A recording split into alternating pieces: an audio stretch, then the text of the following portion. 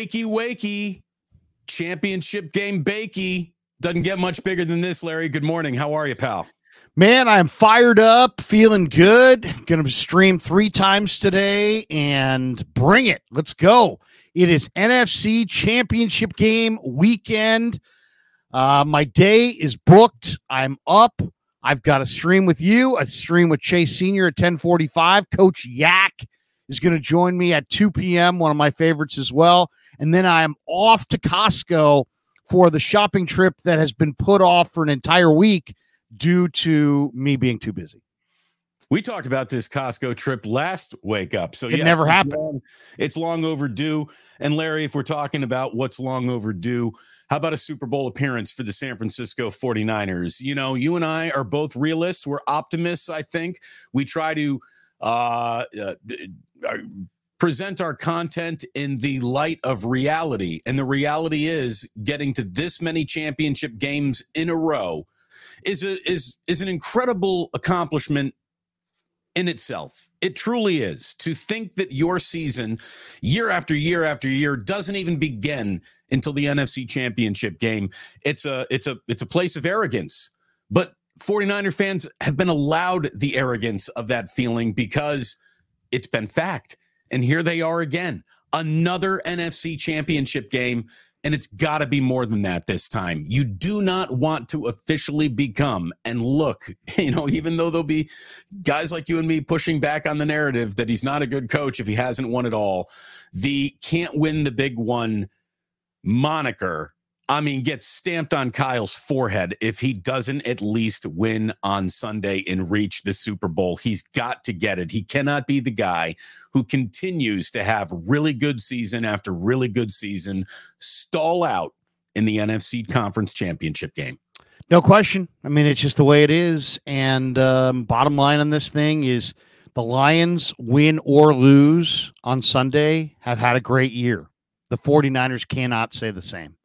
The 49ers need this win to make this a good year. And, you know, I like the 49ers to win it. I really do. I think that I don't think this game's going to be the ugly, grinded out, you know, torture fest that the Green Bay divisional round was. I think this game's going to be a better game. I think Brock Purdy's going to bounce back, better conditions.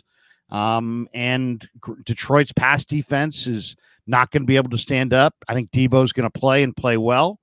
I think the Niners are going to slide their protection to Aiden Hutchinson on the offensive side. And I think they're going to tilt their coverage on the defensive side towards Amon-Ra St. Brown. And I think the Niners are going to escape victorious. I hope you're right. And I think you're right. And an awful lot of the matchups and things you just circled are the way I've been handicapping this and looking at this all week long too. But I really don't care if it's a comfortable win, if it's a nail biter. It doesn't matter how good the 49ers look. There are no style points at this portion of the beauty contest, and they just have to make sure that they're the team that's going to Las Vegas when this game is over. Or look, I mean, it really is. It's a world of shit, Larry. It's just a place that this team does not want to find itself again. To have lost back-to-back NFC Championship games on the road is one thing. To have finally won the right to host it back and still not make the Super Bowl. Look, there's nothing that's going to question whether or not it's Kyle Shanahan's job. This is his job, win or lose. I think Brock Purdy is the quarterback, win or lose. But the tone, the optimism, the feel good just comes to a crashing halt, and it essentially neuters next year before it gets here. The 49ers will officially become the team that lives in the it doesn't matter what your regular season success is. It just doesn't matter anymore. You are false prophets until proven otherwise in the postseason. So I hope that we can avoid that. That's a world that I don't want to live in. I really don't. I want to live in a world where the 49ers have finally rung the bell that we've all said, hey, they're standing on the front porch. They're about to ring the bell. I mean, you know, the 49ers are built to win right now. Detroit is a little bit ahead of their time. To me, one of the main things I like about this game is the experience factor. The Niners have been to 4 of the last 5 NFC championship games, including the last 3 in a row. Detroit hasn't been in this spot since 1991. There's not one guy, one coach, one anything in their organization that's been in this moment before. The Niners have been in this moment repeatedly. I think it's a major advantage. And then the way these you know how they're spinning that in Detroit. These guys have been in this moment before, and they always gag on it. That's what they do. This is new to us. We don't even know what success or failure tastes like right now, and that's good. I mean, that's how they're spinning this in Detroit. What they don't know about the pressure of this game is the reason why they'll win it, and what the Niners do know about the pressure of this game is the reason why they'll drown in it. You know, the 81 Niners had no championship experience, and the Cowboys rolled in with tons of it, and we all know how that went. But I really believe that this Detroit team is coming, but they're not here yet. This reminds me an awful lot, Damon. I mentioned this on a stream the other day. It reminds me a lot of a team that you, I'm sure, are familiar with, and that was the 84, not 85, the 84 Chicago Bears, who went to Dallas in the playoffs and beat them like 44-3 or whatever, and rolled into the NFC Championship game looking like they had all the momentum in the world, only to be shut down and shut out by Joe Montana, because that was the Niners in their moment and the Bears a little bit before their moment. And that's what I see here. I think the Lions are going to be a force, but their year is next year or the year after. Their year's not this year. This is the Niners' year. I really believe it. And also, I'll tell you the one thing that I think, makes me really confident as well. These playoffs have been all about the home teams. Outside of Green Bay winning in Dallas and Buffalo getting beat by Kansas City in Buffalo, the Chiefs and the Packers are the only road teams to have gotten it done thus far in a couple rounds of the playoffs. The home teams have a decided advantage.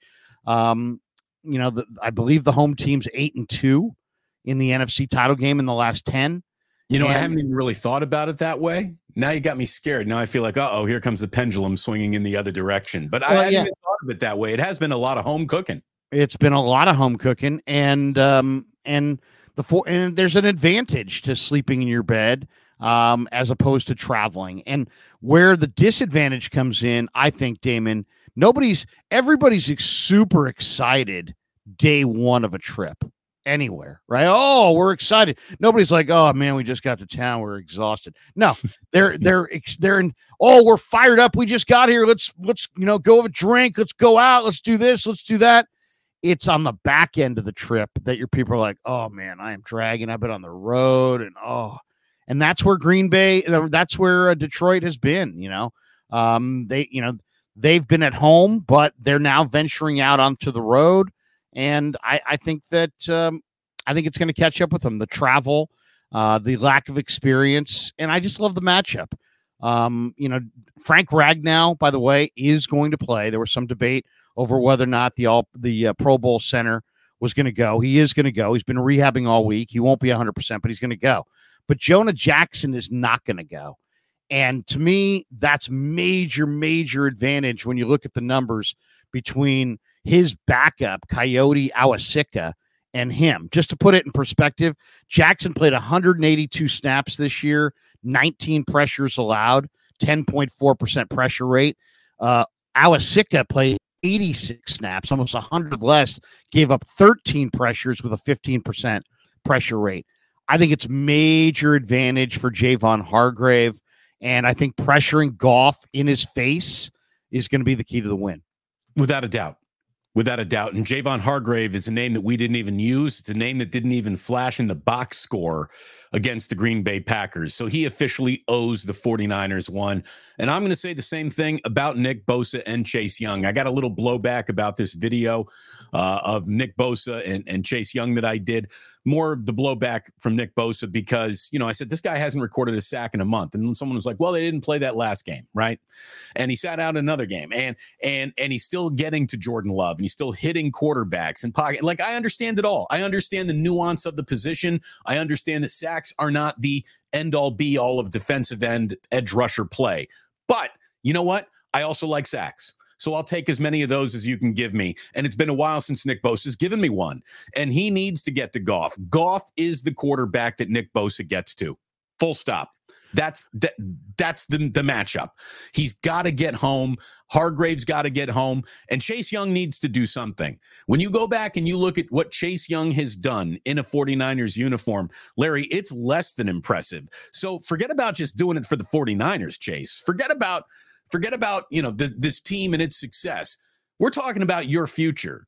Would you like to make an awful lot more money going forward? Well, a couple of big postseason sacks is exactly what the doctor ordered to get Chase Young that next deal. Since putting on a 49er uniform, Chase Young has 10 total tackles, 5 of them solo. He's recorded 1 sack, but never that 1 sack came in 1 sack. He's got 2 half-sack games. He had a half a sack against Arizona and a half a sack against Baltimore with 3 total QB hits. It's time. It's no doubt. And he'll go up against, Penei Sewell and Taylor Decker, depending on what side he's on. But, here's the one thing, and Nick Bosa made the point, and it's a good point, and Shanahan hammered it home. It's not about necessarily sacks. It's about what does the other team do? Like for example, if the other team keeps 8 into block and you've got, 2 guys, 2 eligibles in coverage against 5 defenders, I'll take that every day. And you're not going to get a lot of sacks. So, that's what Green Bay did a little bit in this last game is they kept guys into chip all day.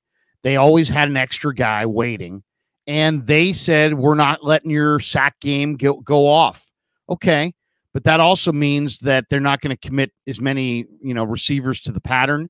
And then that means that your defense has got to be able to stop a 5-on-2 where you have 5 defenders and they have 2 eligibles. So it just depends how you're not getting sacks. If you're not getting sacks and just because their tackle is stonewalling you repeatedly one-on-one, that's way worse than if you're not getting sacks because they kept both backs into chip. They kept an extra guy on that side. It really depends on what offense is trying to do to prevent the sacks. Because if they're limiting themselves, then you know what? That can be a positive as well. I appreciate all that. The only time anyone ever describes how unimportant the sack is when they're not recording them. When sacks are being recorded, they're plenty enough to talk about. But when they're not being recorded, then it's the other stuff. Again, I get it. I really do. I understand the nuance. I don't want any more nuance. I don't want any more deep learning comprehension, pro football focus grade. I want the play to be over because Jared Goff is on his back. That's what I want. And that's what Nick Bosa wants. And I think that just teams and defenses feed off sacks the way NBA teams feed off dunks and threes. And it gets the team rolling in the right direction. And obviously, this entire franchise is truly rolling in the right direction. So is Wake Up. And I want to welcome everyone who's just joining us here. It's great to have you. Damon, Bruce, Larry Krueger. Hit like, hit subscribe. Memberships, God bless them. They're available on both channels. Thank you for doing so much to support us. Larry, you've seen what's happened around the world of news this week with severe layoffs everywhere. Like every media company gutted major portions of their newsroom. So independent voices operating in new spaces. It still feels a little new to you and me. It's about to be old hat in a few years from now, just the way the industry's going. So thank you for being here. Thank you for supporting some independent coverage of the team you like the most. We really, really are happy that you're here. Hit like, hit subscribe. And Larry, this 49ers team is hitting its 19th conference championship game. That is an NFL record. If other fans accuse Niner fans of waking up in this, tell me when the playoffs start sort of attitude, some have earned it. Some are pretending that they've earned it, but if you're old enough to have been around for the glory days, it hasn't really been since the glory days and then that one diversion of the Jim Harbaugh era where winning has been this routine. This is a level of winning routine that normally gets dotted with a Lombardi trophy or 2 in this franchise's history. Now, Jim didn't get his. I really hope Kyle can get his. And if he weren't to get his, Larry, I don't want to start doing the heavens might fall show yet. All right. But if he weren't to get it, it can't be because, like you just said, because Harbaugh gagged it, because it's something that he didn't do as a coach, because he got tight or conservative or too aggressive when it's time to get conservative in a big football game. Again, we are our reputations. You only get one reputation. So boys, girls watching, guard your reputation carefully, because you don't get more than one of them. And if it really were to become Kyle's reputation that he just cannot get it done in the biggest of big games, we've seen great coaches drown in that. We have. We've seen great franchises drown in that. We've seen the Buffalo Bills drown in that. Marty Schottenheimer drowned in that. Dan Reeves at the end was, kind of drowning in that. Well, he got his, but we've seen good coaches. Norv Turner drowned in the good enough to win, but not win at all. We thought that Andy Reid might be in that category. He's proven differently since getting to Kansas City, obviously. But this is the next two football games. And I'm not trying to just presume they beat the Lions, but for the sake of this sentence and topic, I am. Kyle's got to win them. And if he does, oh my God, Larry, it just changes the man's life.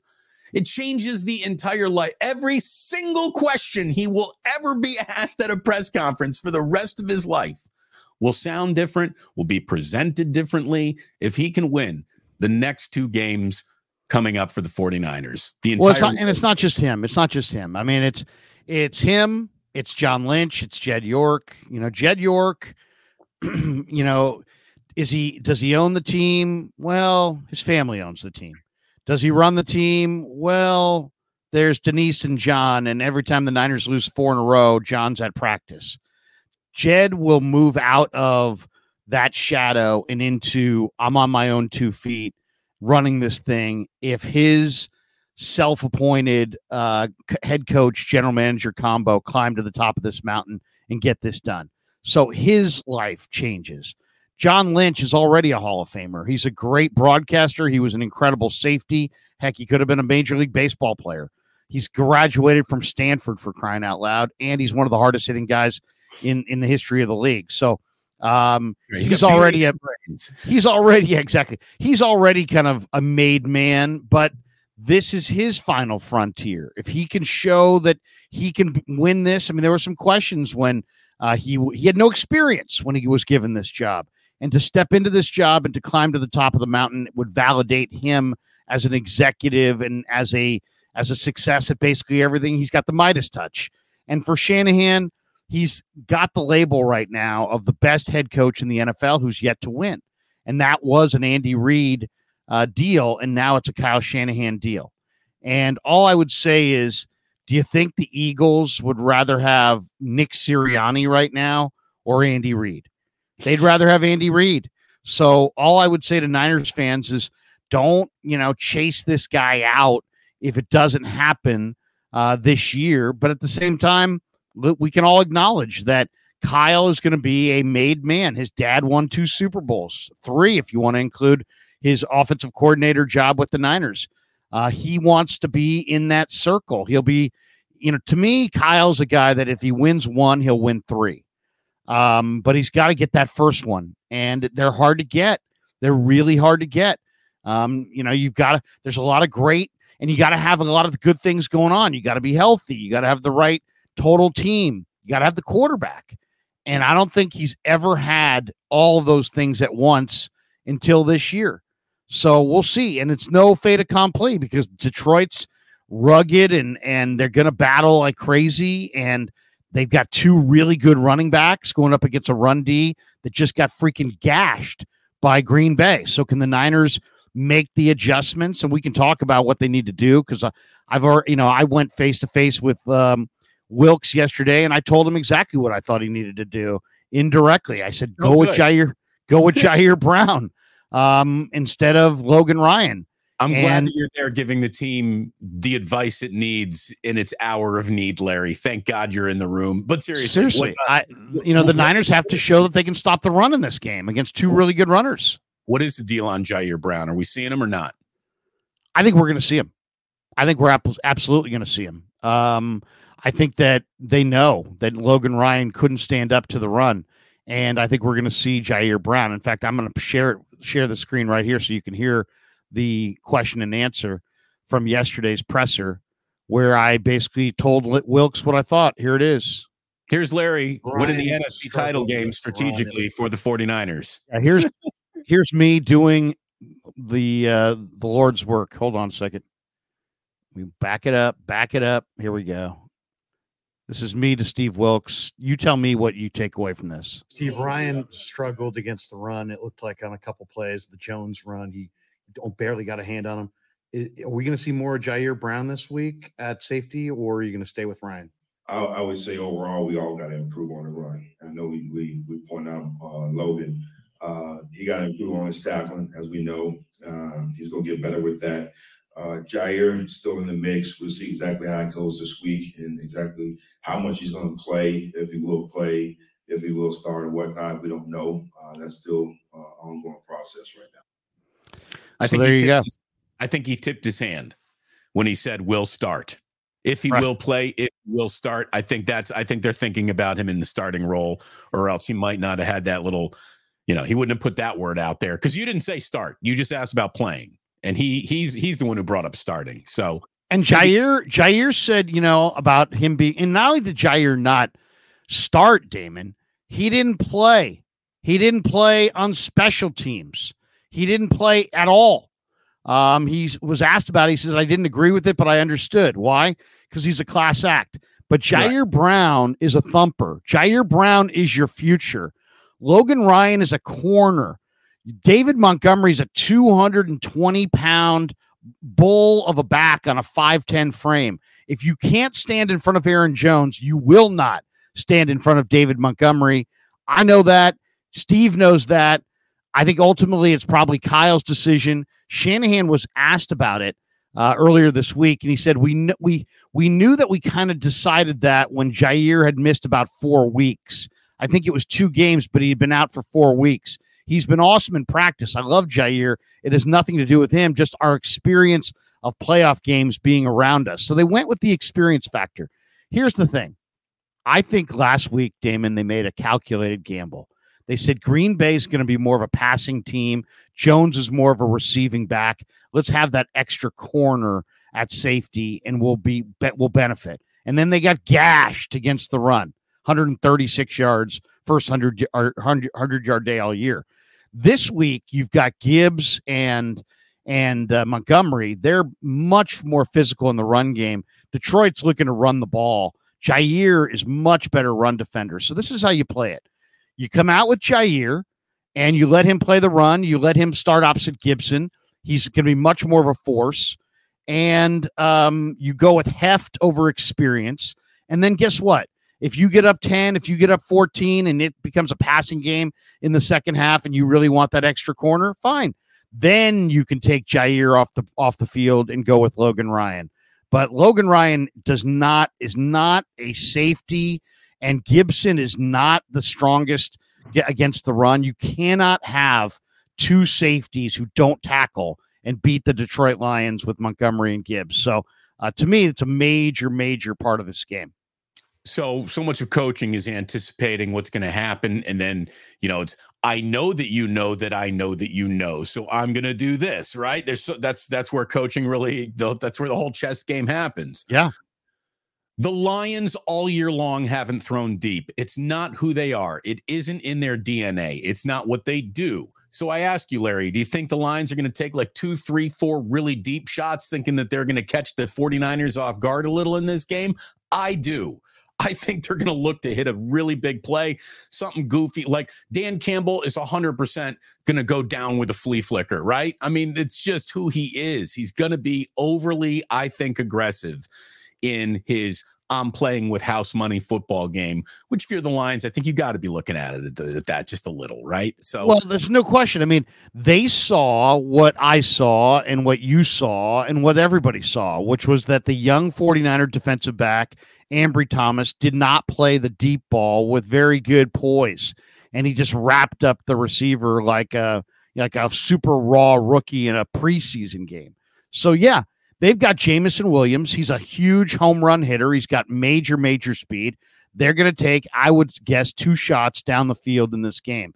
But they're only going to take those shots if they can protect Jared Goff. And I don't know if you saw Goff's numbers this year, but Goff against in a clean pocket is completing 76%, 27 touchdowns, 3 picks. Goff under pressure, that 76 drops to 51% with 6 touchdowns and 9 interceptions. There is no bigger disparity between Goff under pressure and Goff in a clean pocket. So that just mandates that they get pressure in his face. And if they don't, you're going to see them go down the field probably more than you want to. I don't think that's their game. Their game is to move it more efficiently with Amon-Ra. But you're right. They saw what everybody saw, and they're going to take some shots. So you want to win a Costco bet? You want to be like, hey, I'll bet you a handle of Kirkland vodka on this following question when you're walking around Costco today. Who is the NFL's second leading passer in terms of yardage this year? We all know that Tua was number 1 with that prolific offense. Who do you think number 2 is? Jared Goff. It is. Isn't that nuts? For team doesn't throw deep, Jared Goff is the NFL's second leading passer this year. And we say that to you while both of us are about to make the argument that the Lions are a run-first team. How come the run-first team has a quarterback who's second in the league in passing? Because he's got a tight end that's an all-time talent as a receiver, because he's got a true number 1 receiver in Amon-Ra St. Brown, and because he's got a safety valve, dump it off back in Jahmyr Gibbs that can break tackles and make huge plays just by, just on swing passes. So he's got, and he's got Jamison Williams, so he can go up top. So they got the field stretcher. I mean, what they have, Damon, is a phenomenal core of complementary weapons. Jamison Williams is the go route, deep route, nine route guy. Then you've got Amon-Ra, who's just absolutely genius at stop routes and everything in the intermediate. And he's just in a total locked-in deal with Goff. And then you've got the most dangerous non-McCaffrey back in the league as far as swing passes in Jahmyr Gibbs. So, he's got the field stretcher. He's got the guy who's super efficient all over the short and intermediate. And then he's got the safety valve of safety valves. And when you got all 3, man, you are freaking dangerous, especially when you're operating behind a great offensive line. But I will say this, Green Bay last week, we talked a lot about Detroit's O-line, and it's a great O-line, but it's a great run blocking O-line. Detroit is 14th in pass block win rate. Green Bay was 2nd. So I think the Niners and Detroit's not going to have their starting left guard, and they're going to have a very raw rookie. And Lomas Brown, who was on with John Lund earlier this week, as I was driving down, I was listening a little bit to Lund, and Lomas Brown basically said, "Hey, look, I'm concerned. I'm concerned about our left guard situation. I'm concerned about the interior protection," and that's it right there. Niners have to, they have to own the A gap. They Hargrave's got to own it. Armstead's got to own it. Greenlaw and Warner have got to blitz through it.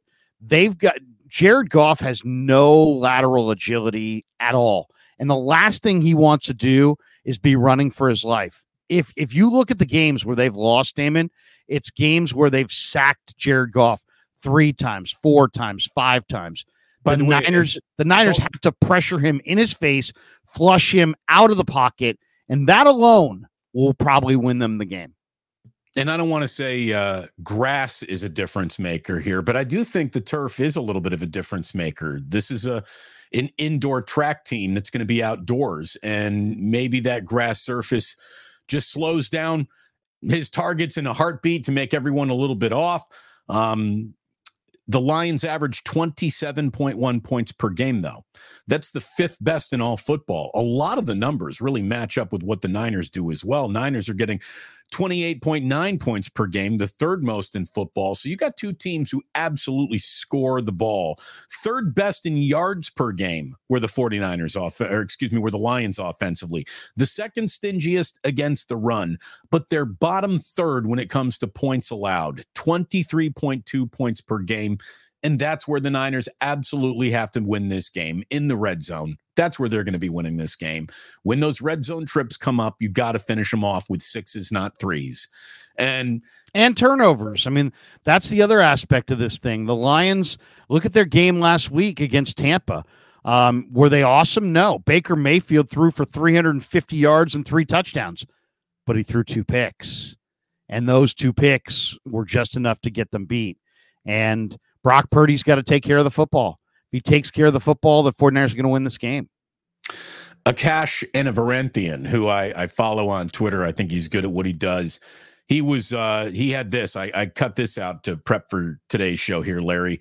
The Rams outgained the Lions 2 weeks ago, 425 yards to 334 yards, 7.7 yards per play to 6.1 yards per play. The Buccaneers outgained the Lions just a week ago, 408 yards to 391 yards. That's 6.8 yards per play to 5.5. But the Lions win both of those games. How? Why? Well, the Rams went 0 for 3 in the red zone. They just couldn't punch it in. And then, like you just said, the Buccaneers turned it over twice with 2 interceptions and a missed field goal. And that's the difference in these games. The 49ers, as long as they don't make a big mistake themselves, should be able to, with just the way they play, throttle the Lions for chunk plays throughout most of the afternoon.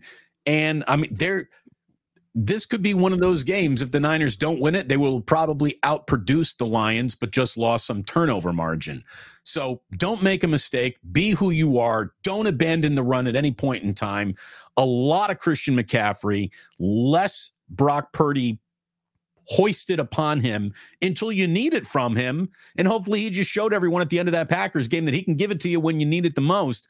But this, to me, is Brock Purdy run this team to the Super Bowl. Or, excuse me, Christian McCaffrey run this team to the Super Bowl. An awful lot of Christian McCaffrey, I think, is the way you go about winning this game. No question. What makes Detroit the team that they are, though, is they run the ball and they stop the run. But Kindle Vildor and Cam Sutton, really are not good pass defenders. I mean, when Emmanuel Mosley went out, I think this team's chances of winning the Super Bowl this year went out. To me, it's about the matchups and, play to your matchups. If Detroit's really good against the run, then throw the ball.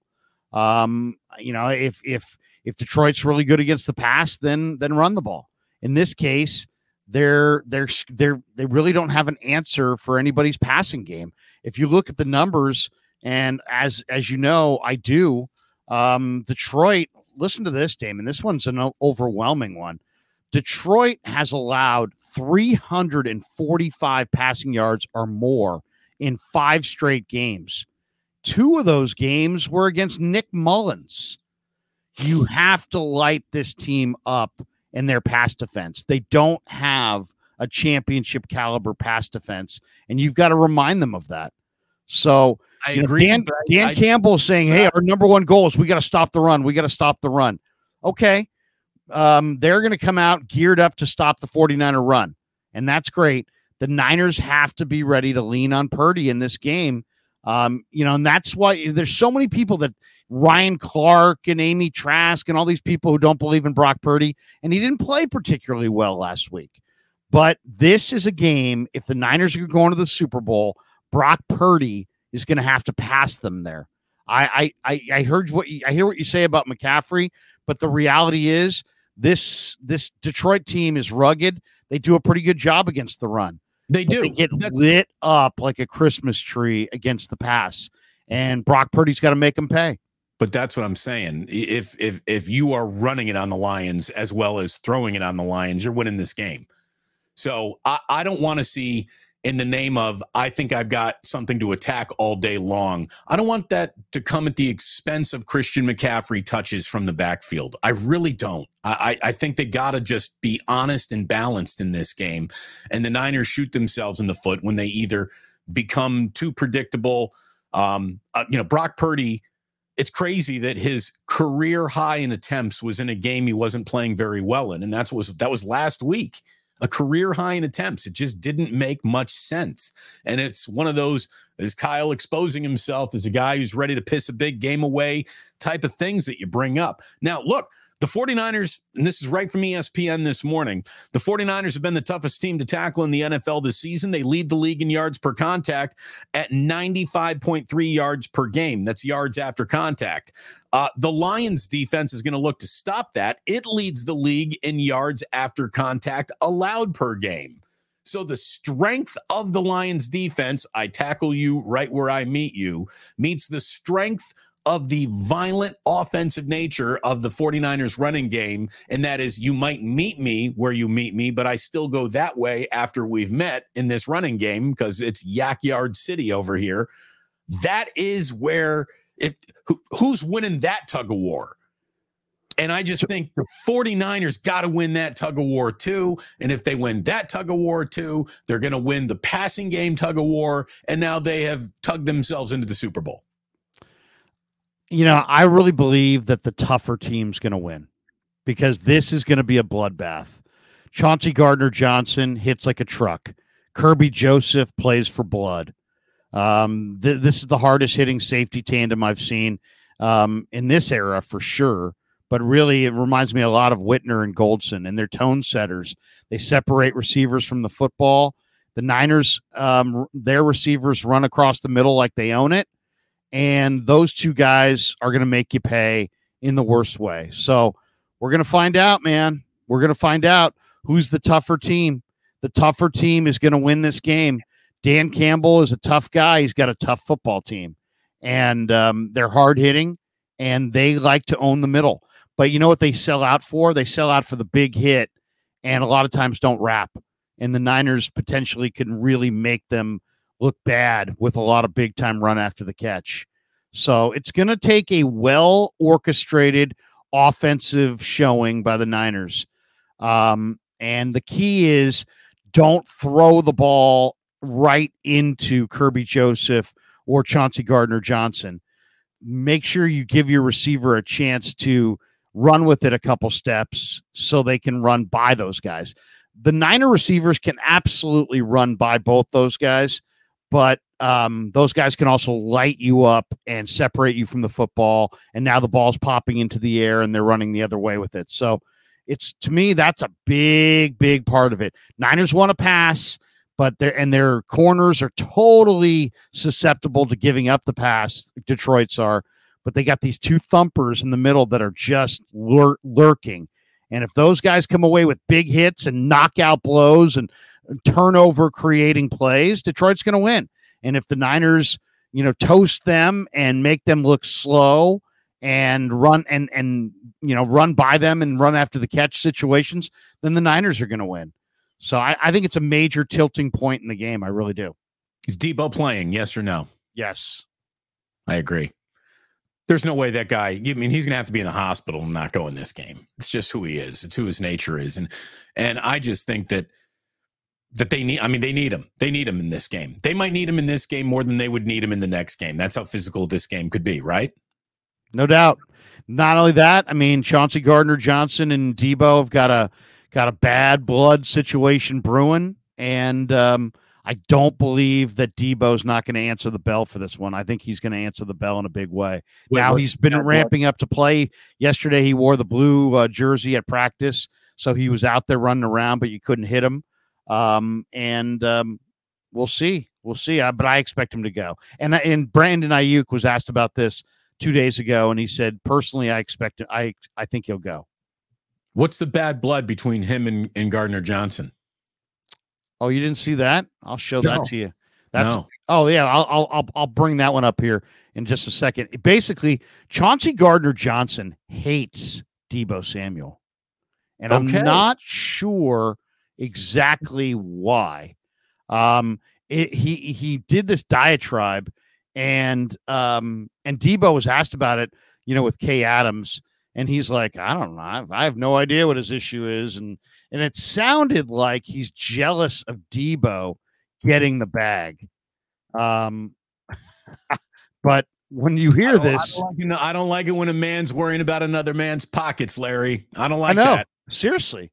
Let me see if I can find the Chauncey Gardner-Johnson. I'm sure it's here. And it's just like he went on and here it is. Here it is. Okay, I'll share the screen. Chauncey Gardner-Johnson, ladies and gentlemen, and his beef with said Mr. Samuel. All right, here it is. Because you be so flashy. You better hope, bro. You better hold on a second. Hold on. Let's back it up. Here we go. Chauncey earlier this year with a message for Debo. Another thing, bro. Listen, don't be friendly when you see me.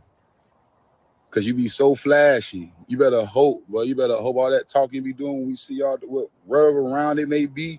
Because I can guard you. You can't run routes. You're a running back. I ain't going to sit here and play with you, little boy. Just because you got a little bag, people gave you a little clout, man, you ain't nothing, bro. Stop playing.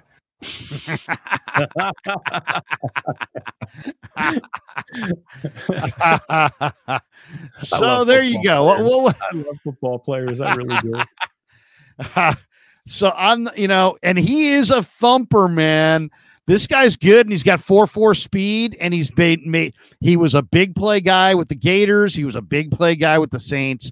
He was the intimidator deluxe. He was the guy. You saw that hit in the Super Bowl against Isaiah Pacheco last year. I mean, he plays for real, but Debo does too. And Debo's a load. If the thing is, Chauncey Gardner-Johnson's the kind of guy that's going to try to sell out in this game for the big cheap shot on Debo. But Debo's got the kind of heft where if he gets 2 or 3 steps of momentum, he could run right over Chauncey Gardner-Johnson. So it's going to be something to watch, man. Boy, I hope Debo has a bang your mom game. I really do, because, Gardner-Johnson's kind of asking for it right there. It's funny, though, when he says that Debo's flashy, so he does the boom box entrance to hype the team up. He has the chain. And to me, you got offensive guards walking in with drip. So I'm like, of course, wide receivers are a little flashy with fashion. But to me, Debo's not a flashy player. It's really not he's not a flashy guy. If every single wide receiver in football had a spirit animal that was a car, I don't think of Debo as being a Ferrari or a Lamborghini or a Maserati. He's like a souped up, tricked out Ford F-150. The guy's just such a beast out there. But it was in the shop. It was in the shop this week. That's one thing you got to remember. You got a killer car, but it was in the shop. It was in the shop. Well, that means it should come out nice, polished and clean and detailed, and not a speck of dirt anywhere on it. But I like that. Are you following Chauncey Gardner-Johnson on Instagram? I didn't see that at all. I did not see that video until you just played it, Larry. I don't know how many people have. That's good stuff. No, I'm not. But it was from earlier this year, and I'm in the Niner content creator game, so.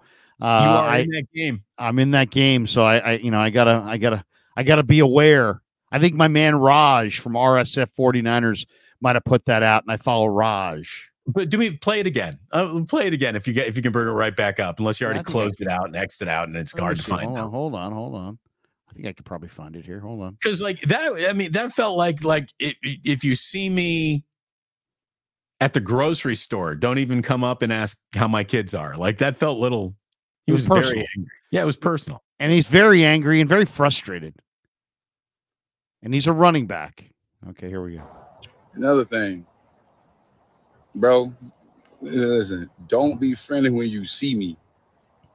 Because you be so flashy. You better hope, bro. You better hope all that talking you be doing when we see y'all, whatever round it may be. Because I can guard you. You can't run routes. You're a running back. I ain't gonna sit here and play with you, little boy. Just because you got a little bag, people gave you a little clout, man, you ain't nothing, bro. Stop playing. I love it. I love it. Let's go. Sunday can't get here fast enough, man. That's fantastic. It makes you laugh. I mean, he's threatening, but it makes you laugh. It does make you laugh. And what's don't funny, be friendly. Don't be friendly. Because you're a running back, and I can guard you. That's great. That's great right there. So somebody's asking for Debo's response. I can see if I can find you Debo's response. Hold on a second. Is there a Debo response? Oh, yeah. He responded. Oh, yeah, Damon, you got to get on these things, man. All right, here we go. Let me see if I can find response to Gardner Johnson. Let me see if it's with Kay Adams. She asked him about it, and it doesn't. Here, let me just type in Debo. Let me see. He said Debo's more of a muscle car than he would be a Ford F-150 souped up. I would agree with that. Yeah, he probably is. Let me see. It might take a second. Okay, but we'll definitely.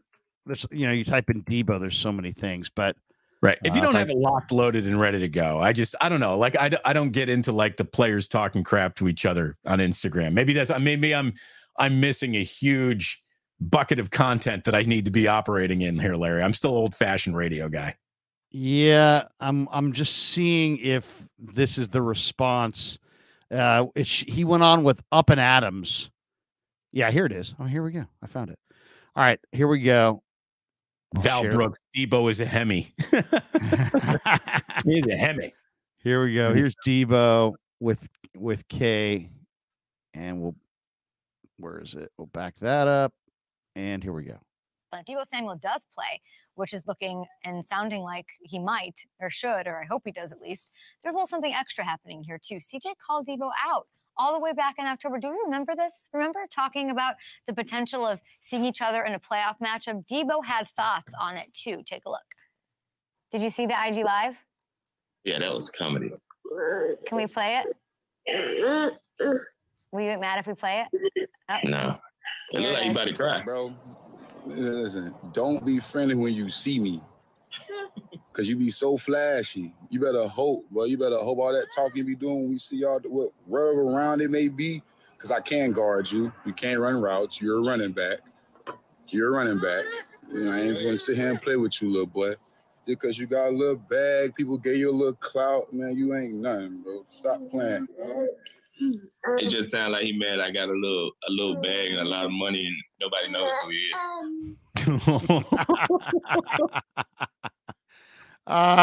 is. Good stuff. Here's the thing. I didn't understand it when it came out of Philadelphia. I guess I'm not understanding it when it came out of Gardner Johnson either here. I don't hear Debo talking all this smack. Like I would even... Why would you talk smack to Debo when Debo runs people over? Debo's about 225. I mean, Debo's not AJ Jenkins. You know what I mean? It's not like he's like some skinny guy you can light up easily. Marlon Humphrey popped him in the Raven game. He bounced right off of it. Well, where's Debo doing all this trash talking that's pissing off other NFL players? Again, maybe I'm not following him on Instagram. As a matter of fact, I'm pretty sure I'm not. Like, I don't know where this Debo is a shit talker reputation really comes from. I haven't seen him talking all that shit. He rubs some people wrong, clearly. Obviously, CJ Gardner Johnson is one of them. But I don't know if it's the way he comes out or if it's that he got the bag or that. I mean, you heard CJ. He's like, you're flashy. It's funny. Debo's like, I think he's about to cry. He does kind of look like he's about to cry in the way his face, was kind of crinkled up there. It was a crinkly face. You're right about that. Welcome, everyone, to Wake Up. Damon Bruce, Larry Krueger. It's awesome having you here. Thank you for supporting what we do. Hit like, hit subscribe on both of our channels. Thank you for watching, no matter where or how you're watching. It's great to have you here. One of the characters that I've been talking about this week and just the lead up to another chance to maybe go to a Super Bowl. Larry, I've been talking about Jed York more than I thought that I would be talking about Jed York at this point in time. And I've been talking about him in glowing fashion because I really think we saw a guy who like appointed himself like the young, new, up and coming owner in the NFL. And he got way over his skis and overexcited and hired Mike Singletary right there in the locker room after that game against, what was it, the Minnesota Vikings. And he hires Mike Singletary. And obviously that doesn't work out. Then it's Harbaugh. And things are really good. And during that things were getting really good, Jed was really feeling himself. He's getting a new stadium built. He's coming into his NFL ownership. It's his very first taste of fame. He's tasted fortune an awful lot in his life, but real lean forward, people recognize me everywhere I go. Fame was now Jed's for the first time, and I think he liked it. I think he liked the way those cameras focused in on him. He liked being at the podium.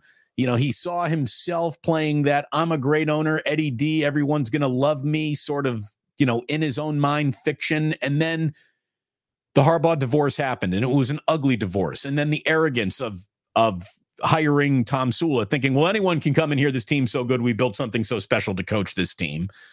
And then the Chip Kelly disaster. And, I might not like Levi Stadium. Doesn't even matter. The NFL clearly does, having awarded it a second Super Bowl.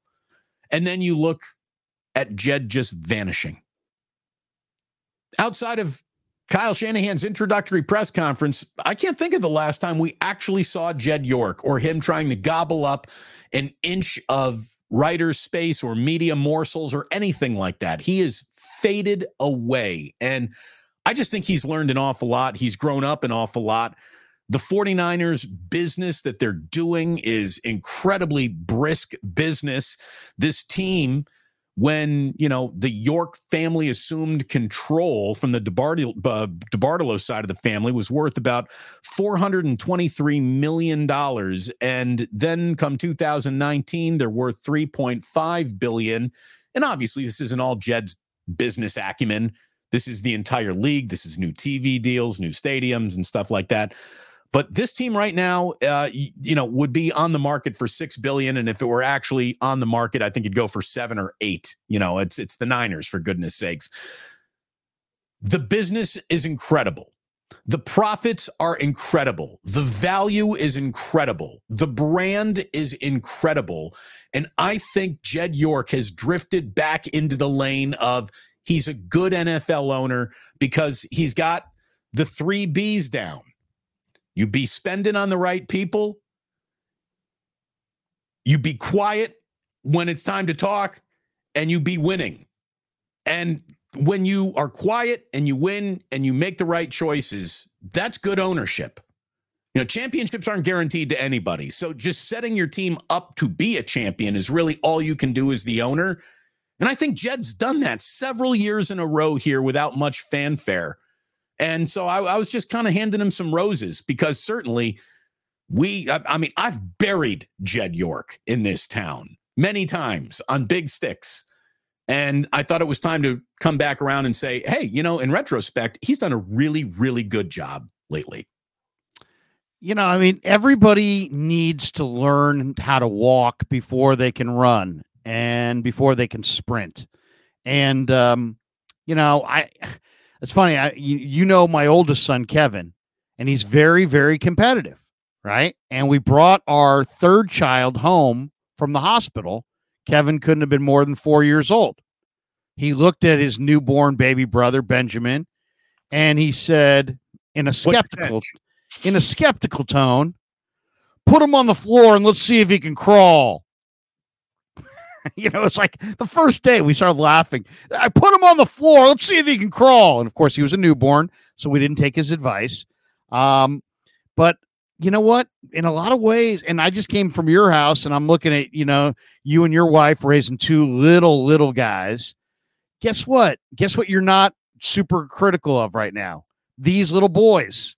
There'll be plenty of time in the future to be like, hey, they didn't fulfill expectations. But today ain't the day, right? You're just coaching them up. You're just getting them going. Eddie D and Jed's ownership their ownership stints really very, very a lot of parallels. But Eddie D was allowed to make his mistakes in relative anonymity because the Niners were perennial losers and they weren't this upfront iconic franchise that everybody was watching. Jed, on the other hand, his baby steps happened after the franchise was already iconic. Already, everybody was well aware. And so his baby mistakes were absolutely, magnified, and people crushed him for it, yourself included, and everybody did. It wasn't, you weren't alone.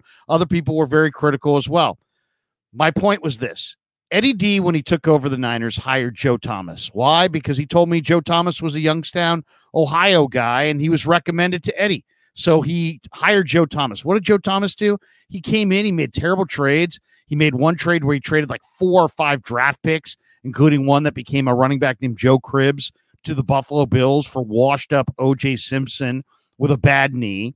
They made bad hires, bad decisions, and they stumbled around for a couple of years. And then he found Bill Walsh and John McVay and got the hell out of the way and turned the football operation over to those guys. And the rest is history. 3 years later, they're winning the Super Bowl in 81. 3 years after that, they're winning their second. 5 years later, they're winning their third. 6 years later, they're winning their fourth. And suddenly Jed, Eddie's the toast of the town and one of the great owners. And now he's in the Hall of Fame. Jed hired some guys initially. It didn't work out. Then had the Harbaugh situation. Harbaugh and him did not see eye to eye.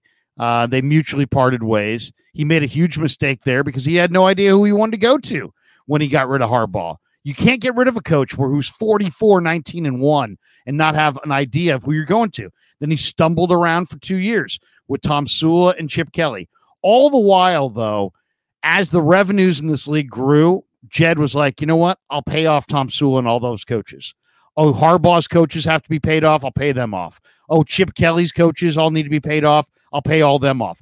Literally in a 3-year period, Jed spent probably $25 to $30 million paying off failed coaches and assistant coaches.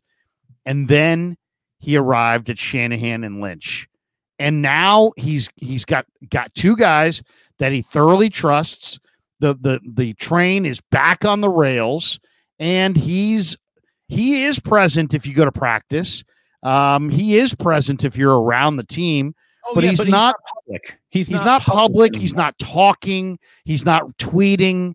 He's just giving these guys his support and he's there. He's not like the, Hasso Plattner of the Sharks who's hanging out in some bar in Sweden or something. He's there. But he's just not public.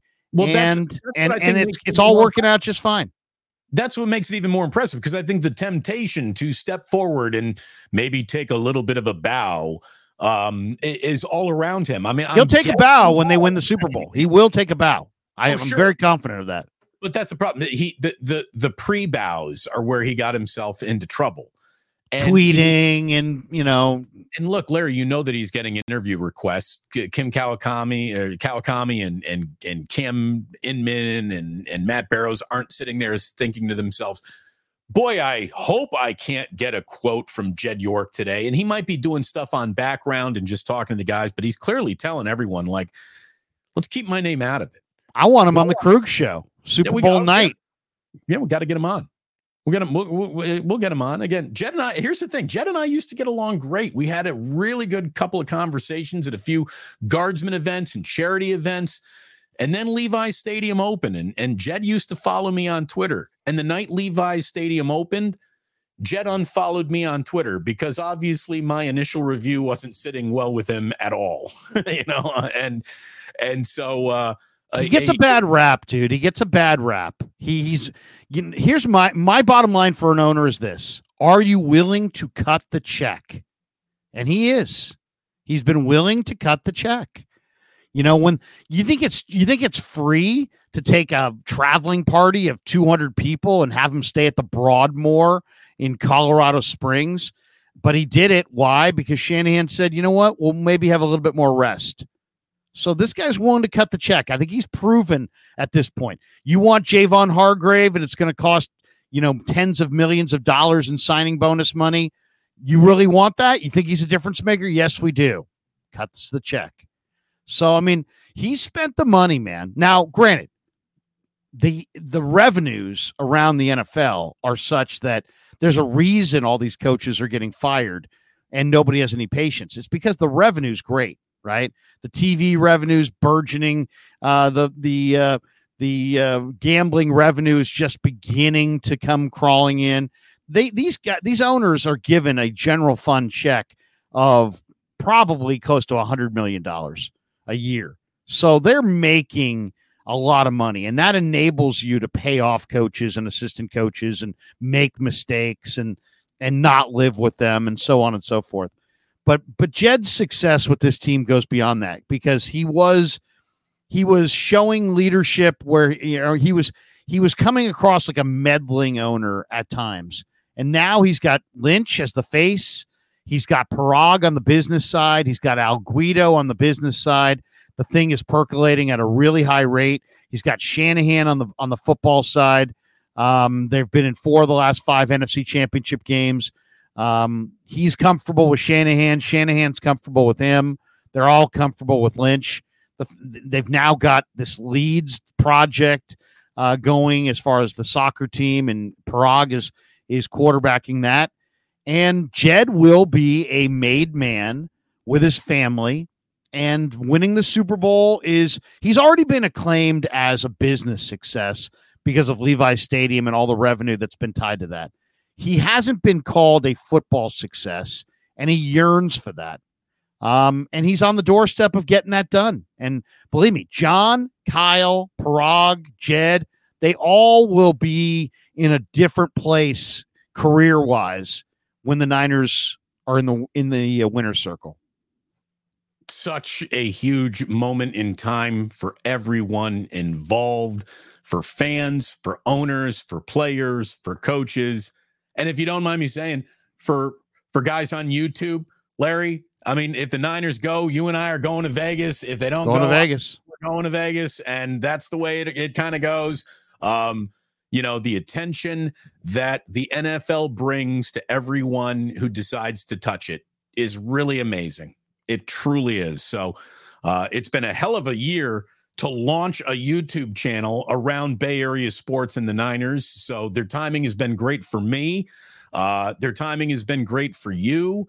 And their timing is exactly what the NFL wants, because people are leaning into this league like never before. TV ratings are, near Super Bowl level in the playoffs almost. And we're not even at the biggest game. And well, not only that, Damon, give Jed and the business powers that be with the Niners one more little credit that I don't think people realize here locally.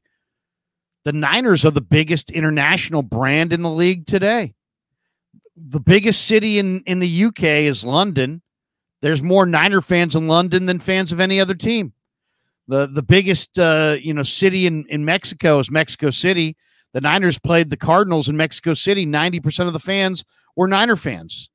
The Niners are a global brand. They really are. And they've done more in the last 2 years to further their hold as the NFL global brand than any other franchise in the sport. They're hugely popular internationally.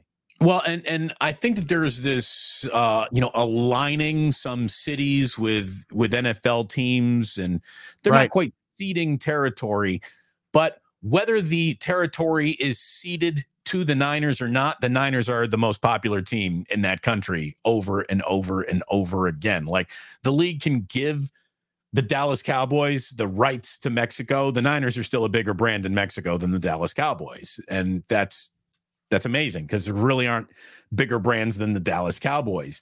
The Niners are royalty. They really are. They're NFL royalty, and they have, if they are to find a 6th Lombardi trophy right now, they will, it would be like adding $500 million, if not a full $1 billion to franchise value. It would be unbelievable if it happened, and it it kind of needs to happen right here, right now. Oh, no, this is Gotta it. be more. This is it. You know, we were in New Orleans for Niners Ravens. They got close. They had a 10-point lead in the fourth against the Chiefs in Miami. This is their year to climb to the top of the mountain. I've got to address this one. Abiz Diad. Brock Purdy is not good, guys. CMC carries us. CMC will take us there. He has less than 100 yards. If he has less than 100 yards, GG. What is that? What's GG? I'll say Brock Purdy, first in the NFL, yards per attempt. First in the NFL, yards per completion. First in the NFL, passer rating. First in the NFL, success rate. First in the NFL, QBR. First in the NFL, total EPA. Top 5 against man coverage. Top 5 when blitz. Top 5 when not blitz. Top 5 in the red zone. Top 5 on third down. Top 5 quarterback rating in the fourth quarter. Top 5 when pressured. Top 5 when not pressured. Number 1 passer in the NFL outside the numbers is Brock Purdy. Again, Brock Purdy's not good. You're right. He's not good. Brock Purdy's great. And he's going to I think he's going to show that he's great this Sunday against the Lions. What I'm not interested in is anyone's opinion on Brock Purdy anymore. I'm not leaning in. I don't care. I don't care what anyone thinks about him, whether it is over-adulation or underselling. It doesn't matter anymore. Again, this is the part of the year where opinions no longer matter. It's just results. And Brock Purdy can deliver results this Sunday and then 2 weeks from now in Las Vegas. That means the only thing left to do, everyone, is shut the fuck up. Here's Brock Purdy as a kid, by the way, Damon. Here, look at this. Watch this, Damon. Look at this little TikTok. I saw this today. Brock Purdy as a kid. There he is. Watch this. Hey, make a play, Mahomes. Mahomes! Mahomes! Mahomes! Mahomes! He's the best! He's the best! What'd you think of that? A little trick shot, little basketball, full court touchdown right in the net. The kids, perfect. Yeah, it was perfect. It was perfect. Now, but I mean, obviously, that's just a random thing. But you know what? I really think Brock Purdy's going to bounce back in a huge way, and his teammates do as well. And I asked Kittle yesterday. I said, you know, all these Ryan Clark idiots with their stupid comments and their you know, Brock Purdy's not the guy and all this stuff. I go, you know, in a weird way, George, I go, I could see it helping Brock because he really does play with a chip on his shoulder. I go, what do you think? And he's like, well, I'll say this. I think he blocks it out for the most part, but I don't think it hurts. You know, all these people doubting him. I don't think it hurts. So we'll see. We'll see come Sunday how he plays. He didn't look good against Green Bay until the fourth quarter when he took it over. You know, it's funny.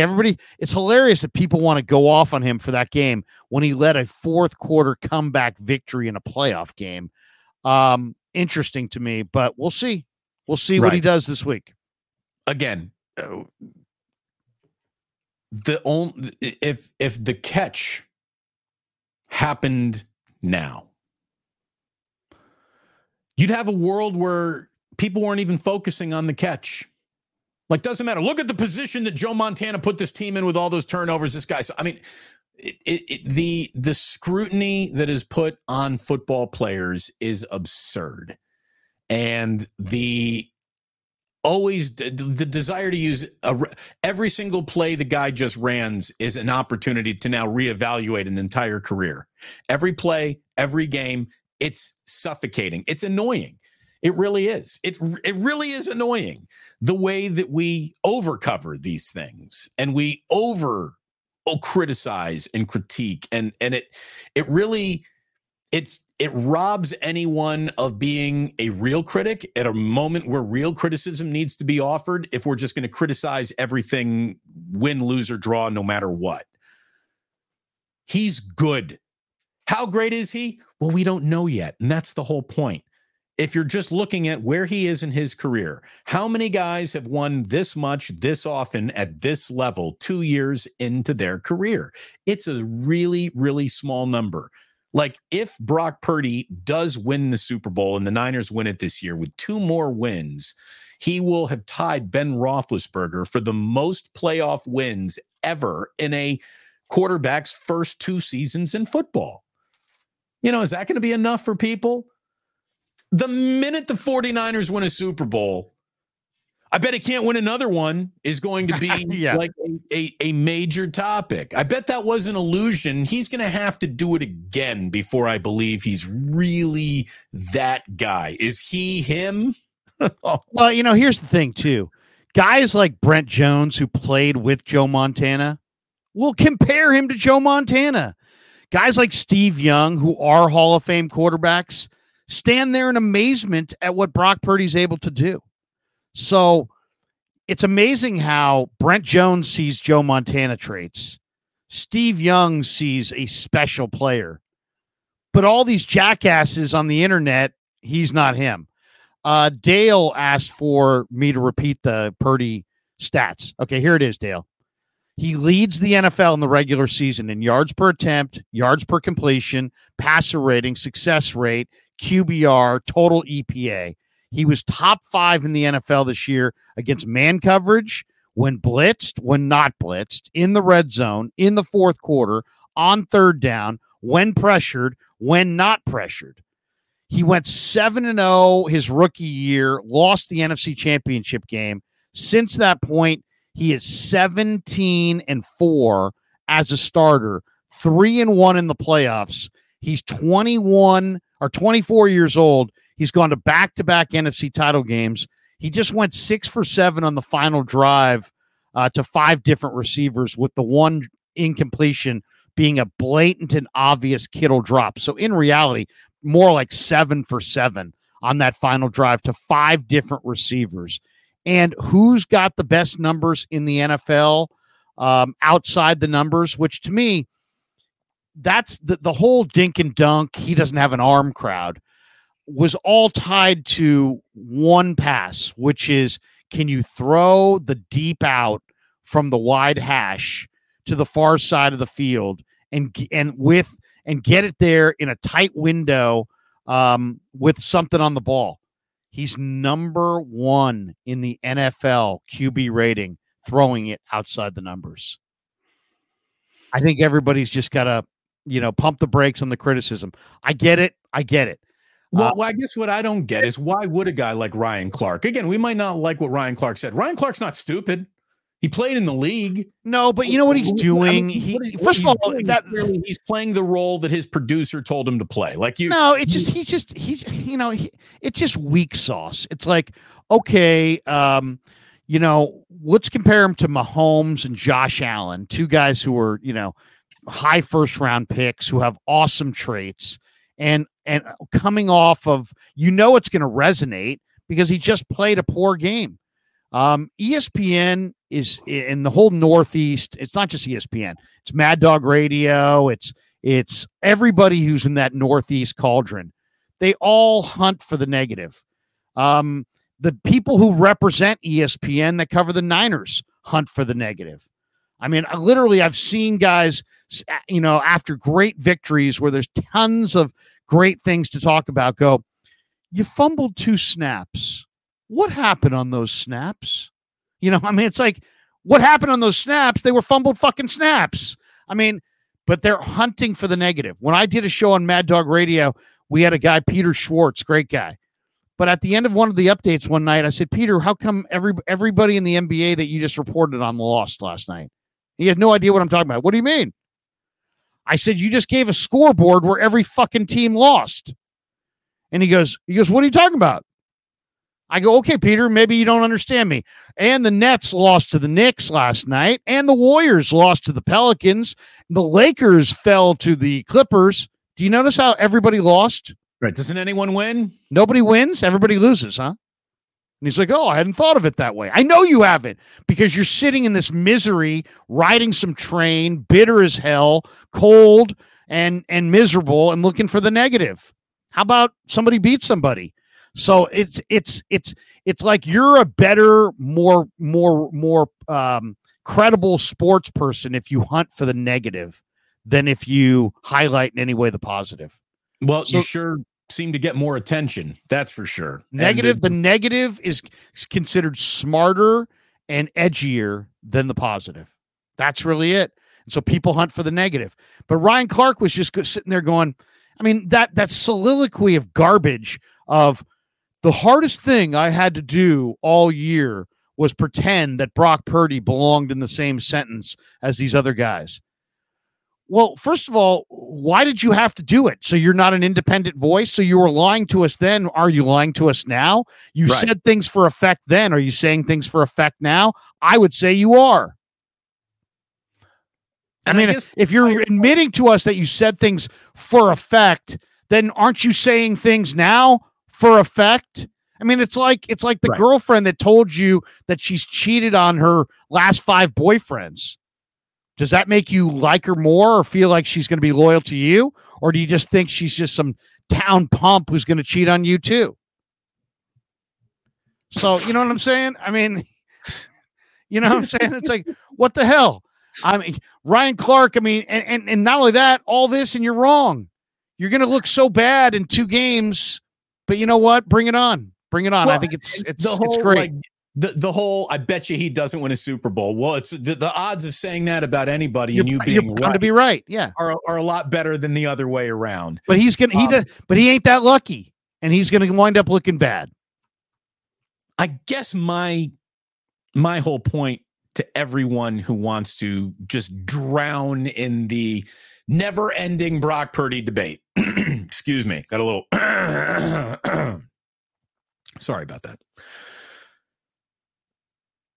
The fact wait a second. For you Giants fans who are still breathing, MF, Giants made a late play for Reese Hoskins, according to John Heyman. Fuck them. Seriously, fuck late them. Play for Reese Hoskins. Where's that parade go?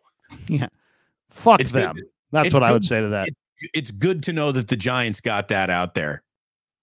Just like with what's it, the pitcher who signed with they couldn't when they were on the verge of Yamamoto. They offered Ohtani the exact same deal that the Dodgers did. Yeah. Giants media is reporting that they could not have done a better job. Right. Of actually signing the player, they couldn't have done a better job. It's like Trump talking about perfect phone calls. The phone call was perfect. I mean, come on. The shipbuilder that built the Titanic said that it was absolutely sure not to sink. And it was all operator error. You know, it's like these rivets have been riveted. There's no way an iceberg's puncturing these rivets. We've done a perfect job, and it couldn't have done a better job. There's no executive that could have done a better job than Farhan Zaidi, and I know because I'm sitting on his lap right now. I cover the Giants. Couldn't have done a better job. I mean, technically, I guess the Dodgers did a better job, so you could have done a better job, but for the Giants on who couldn't have done a better job in the Super Bowl last year? The Eagles. Couldn't have done a better job. Couldn't have done a better job. You know, when it comes to securing this sideline, Dom, the security guard, couldn't have done a better job. Could not have done a better job. Could not have done a better job. Sirianni could not have done a better job this year. Getting back to Brock and the whole. I have no credibility. My name is Giant Beat Writer. Fill in the blank. Look at you picking fights with Giants beat writers. It's not even spring training yet, Larry. It's too early.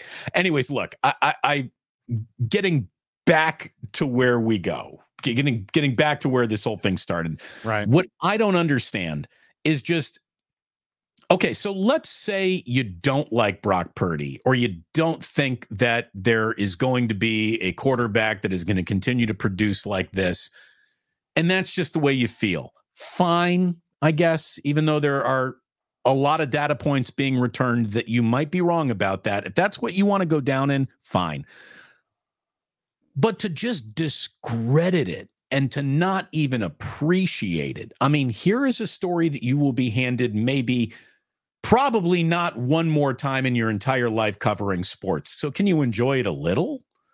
You know, I mean,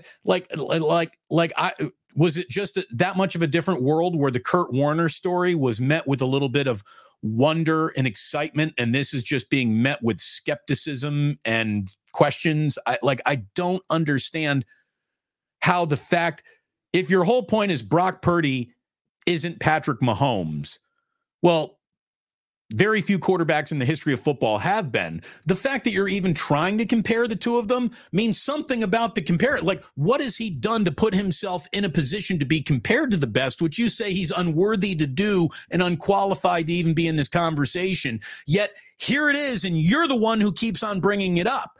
So would you at least acknowledge that the guy you're saying doesn't belong in the conversation has forced his way into it to the point where you can't stop talking about it? So clearly something's happening, right? Does anyone else see it like this? I just think it's one of the, I mean, so we're willing to give Josh Allen all kinds of passes for throwing, tons of picks because he's 6'5" with a gun. Even though he's never won any AFC championship games, he's never gone to the Super Bowl, but that's okay because he's 6'5", 250. You had a segment this week on NFL Network that the entire thing was, I don't care that he keeps on losing to Patrick Mahomes. I'm taking Josh Allen and he's better than Patrick Mahomes. Like that segment happened on. How come that segment can happen for Josh Allen but not Brock Purdy? First of all, it's a stupid segment, so let's not even do it anymore. But how come the avenue of what hasn't happened yet still is going to be the defining trait, I believe, in this guy, can be that way for that guy. But what hasn't happened yet for Brock Purdy is the defining trait and can't be discussed in any way that is positive until he proves me wrong by hitting me in the head with a Lombardi trophy. It's interesting just to take all of these things and put them into one. Somebody had this tweet. It's not mine. I'm reading it from somebody, and I don't know who had it. So if this was your tweet, sorry that I'm not crediting you. But I saw this on Twitter. It wasn't from anybody I knew, just some random, but it was an awesome tweet. It was a nobody, and you lifted it. I lifted it. Well, I'm going to read it to you right now. There were 7 terrific quarterbacks. That's the Amy Trask reference. 7 terrific quarterbacks entered the divisional round. 4 of them, Josh Allen, Baker Mayfield, Brock Purdy, and Jordan Love, had the ball in their hands late in the fourth quarter with the potential to come from behind and win. One of them did. Brock Purdy. Mic drop. Well, maybe that's why Amy Trask insisted he was unlike the others. Exactly. Because he actually went out and he won the game at the end. I don't know. It's just easy to go. It's easy to go against Brock Purdy because, at the end of the day, he doesn't have super broad shoulders. He doesn't have the biggest arm. All of the things that make Brock Purdy awesome cannot be seen by the eye. And you would think a guy like Ryan Clark, who knows football, would understand that and appreciate the fact that this kid's super smart, super gutsy, tons of accuracy, tons of he processes what he sees at a really high level. You would think that Ryan Clark as a defensive back would know this and see this, but no, he doesn't. So that's okay. No, it's even worse than that, though, because what he told you is that even though he wasn't seeing it, he was lying about it. Right. And now he would like to walk that lie back. What's really weird is that you would walk that lie back while the motherfucker is in the NFC title game. Like, what? It's the wrong time to like bet against the premonition that he might be good, because here he is on the precipice of greatness. Like, if you did believe in Brock Purdy, it's a little silly to pull back on that now, isn't it? None of it makes sense. This is why. This is Ryan why Clark feels like he's got good job security, clearly. Look, this is why major media continues to be a disaster and is failing, and there's nothing on TV about sports that we watch other than the sports itself.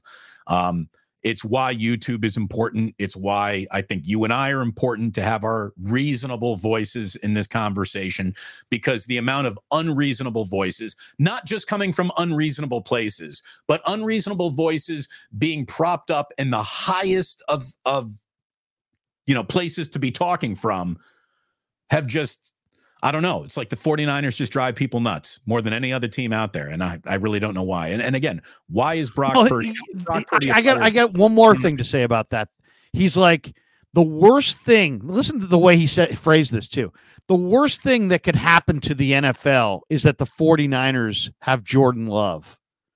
Well, if you're what is it? Is this now every team against the Niners? Are we now rooting for anybody to win the Super Bowl but the Niners? Where does that come from?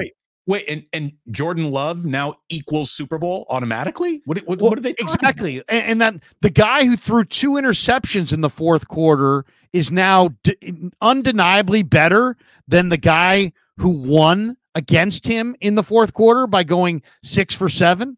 I mean, it's just like, what are we talking about here? So the loser's the winner, the winner's the loser.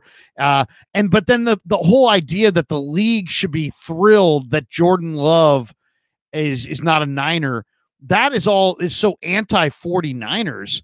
It's like, you wouldn't be that anti if it was the New York Giants. Hell no. Why? Because there'd be all these New York Giants fans in your freaking grill every day when you walked out of ESPN, every day when you walked down the street in Manhattan. You would never make that statement. But the Niners way out on the West Coast, I'm not going to run into any of their players, fans, owners, executives ever. So I'll just shit on them over and over and over again because they're way out on the West Coast. I mean, why? Where did that come from? I mean, you wouldn't say that about the Eagles, wouldn't say it about the Pats, wouldn't say it about the Jets or Giants, because they're right there. You're in the city. You're gonna have to face up that criticism. But right. You want to rip the Niners way out in the West Coast? Go for it, baby. Rip them up and down.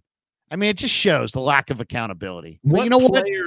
He's going to be wrong, and he's going to look really bad. What player added to the New York Yankees would make the New York Yankees bad for baseball? Exactly. You know what? It just doesn't make much sense. Right. Right. So, exactly. That's the best way to put it. It doesn't make much sense. Here's the thing. These are people that started the year telling us that the Jets could win the Super Bowl. Right. The Warriors, Larry, the Warriors are bad for basketball. Kevin Durant going to the Warriors is bad for the NBA. For the NBA. And they haven't even come close to the ratings and attention since the team that was bad for the NBA, right? Like the entire world leaned forward to watch this team that you insist is bad for the NBA play in the NBA. And as soon as they got off the stage, people basically stopped fucking watching the NBA. So they weren't bad for it after all. Could you imagine if the Knicks had what the Warriors had and you went into a huge diatribe how Kevin Durant on the Knicks was bad for the NBA? No one. Nobody would ever say that. One. By the way, if Steph Curry were a New York Knick, he would be the single most hated athlete in the world because he would have been so shoved down our throats on a nightly basis. Like oh my God, you don't want to live in the world where Steph Curry is a Knick winning championships. It would be like he lived with you. You would hear about him so much. Steph Curry can win championships and MVPs and break 3-point records with the Warriors. And we don't even really talk about him that much locally. Like he's hidden in plain sight for the most part because there's a level of expected greatness here and we just sort of let it happen. And then we don't just talk about it incessantly. Anyway, let's get to some super chats. Let's get to some. And then Larry, I want to come back and we are going to wrap up today's show talking about the NFL coaching carousel. It is spun enough to where we need a little update. So we'll do that to wrap up today's show after we get to all these super chats and some other things that you might have set aside for this segment of Wake Up. Ernest Angulo says, put the fall off season for Brock. How much kid is arm strength improve? There's not a lot of English in that. Ernest, I'm going to buy you a Warreners. How about this? I basically think. Can I buy a comma? Vanna White, can I buy a comma? I think his question is essentially, what do you think of that Brock Purdy kid? And our answer is, we like him. We like him. There you go. But we love you, Ernest. We like him, but we love you. Thank you very much. Wood, exactly. Kevin Wood says winning this year puts Shanahan in a Hall of Fame discussion and makes Jed York one of the top young owners in sports. Could Lynch be a 2-time Hall of Famer? John Lynch being re-inducted into the Hall of Fame. Do they do that? Has anyone ever gone in as a player and then be inducted as a coach or an executive? Has that happened? Did Ozzie Newsome get that? No, once you're in, you're in. But for the body of work. But I mean, there are some guys who definitely probably could have been. Who's the well? John Madden was a great coach, and I mean, he could have been in 3 times. He could have been in for his broadcasting, is he in for his coaching, or his video game. But is he in? Is it like the Rock and Roll Hall of Fame where Don Henley can go in as a member of the Eagles, and then Don Henley is also inducted into the Rock and Roll Hall of Fame as an individual artist? Is that?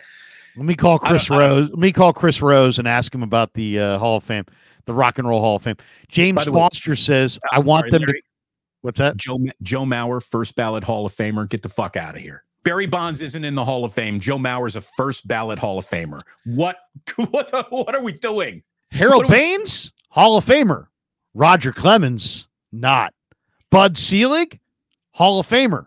Barry Bonds, not. Look, Joe Mauer might very well. He should be a Hall of Famer. First ballot Hall of Famer is reserved for the greatest of the greatest of the greatest of the greatest of the greatest of the greatest. Was Joe Mauer better than Buster? Hall of Famer is so. That's the thing. If Joe Bauer is a first ballot Hall of Famer, Buster Posey should be inducted today. Forget the waiting period. He should be in today, and he should go in unanimously. If Joe Mauer is a first ballot Hall of Famer, what is Buster Posey? Come on. I love Harold Baines, but come on, man. Harold Baines over Barry Bonds?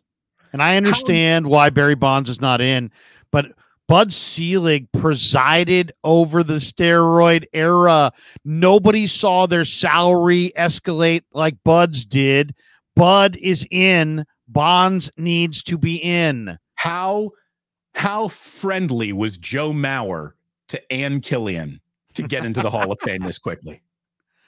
The Baseball Hall of Fame has no credibility because of the way they have handled the Joe Jacksons, the Pete Roses, the Roger Clemens.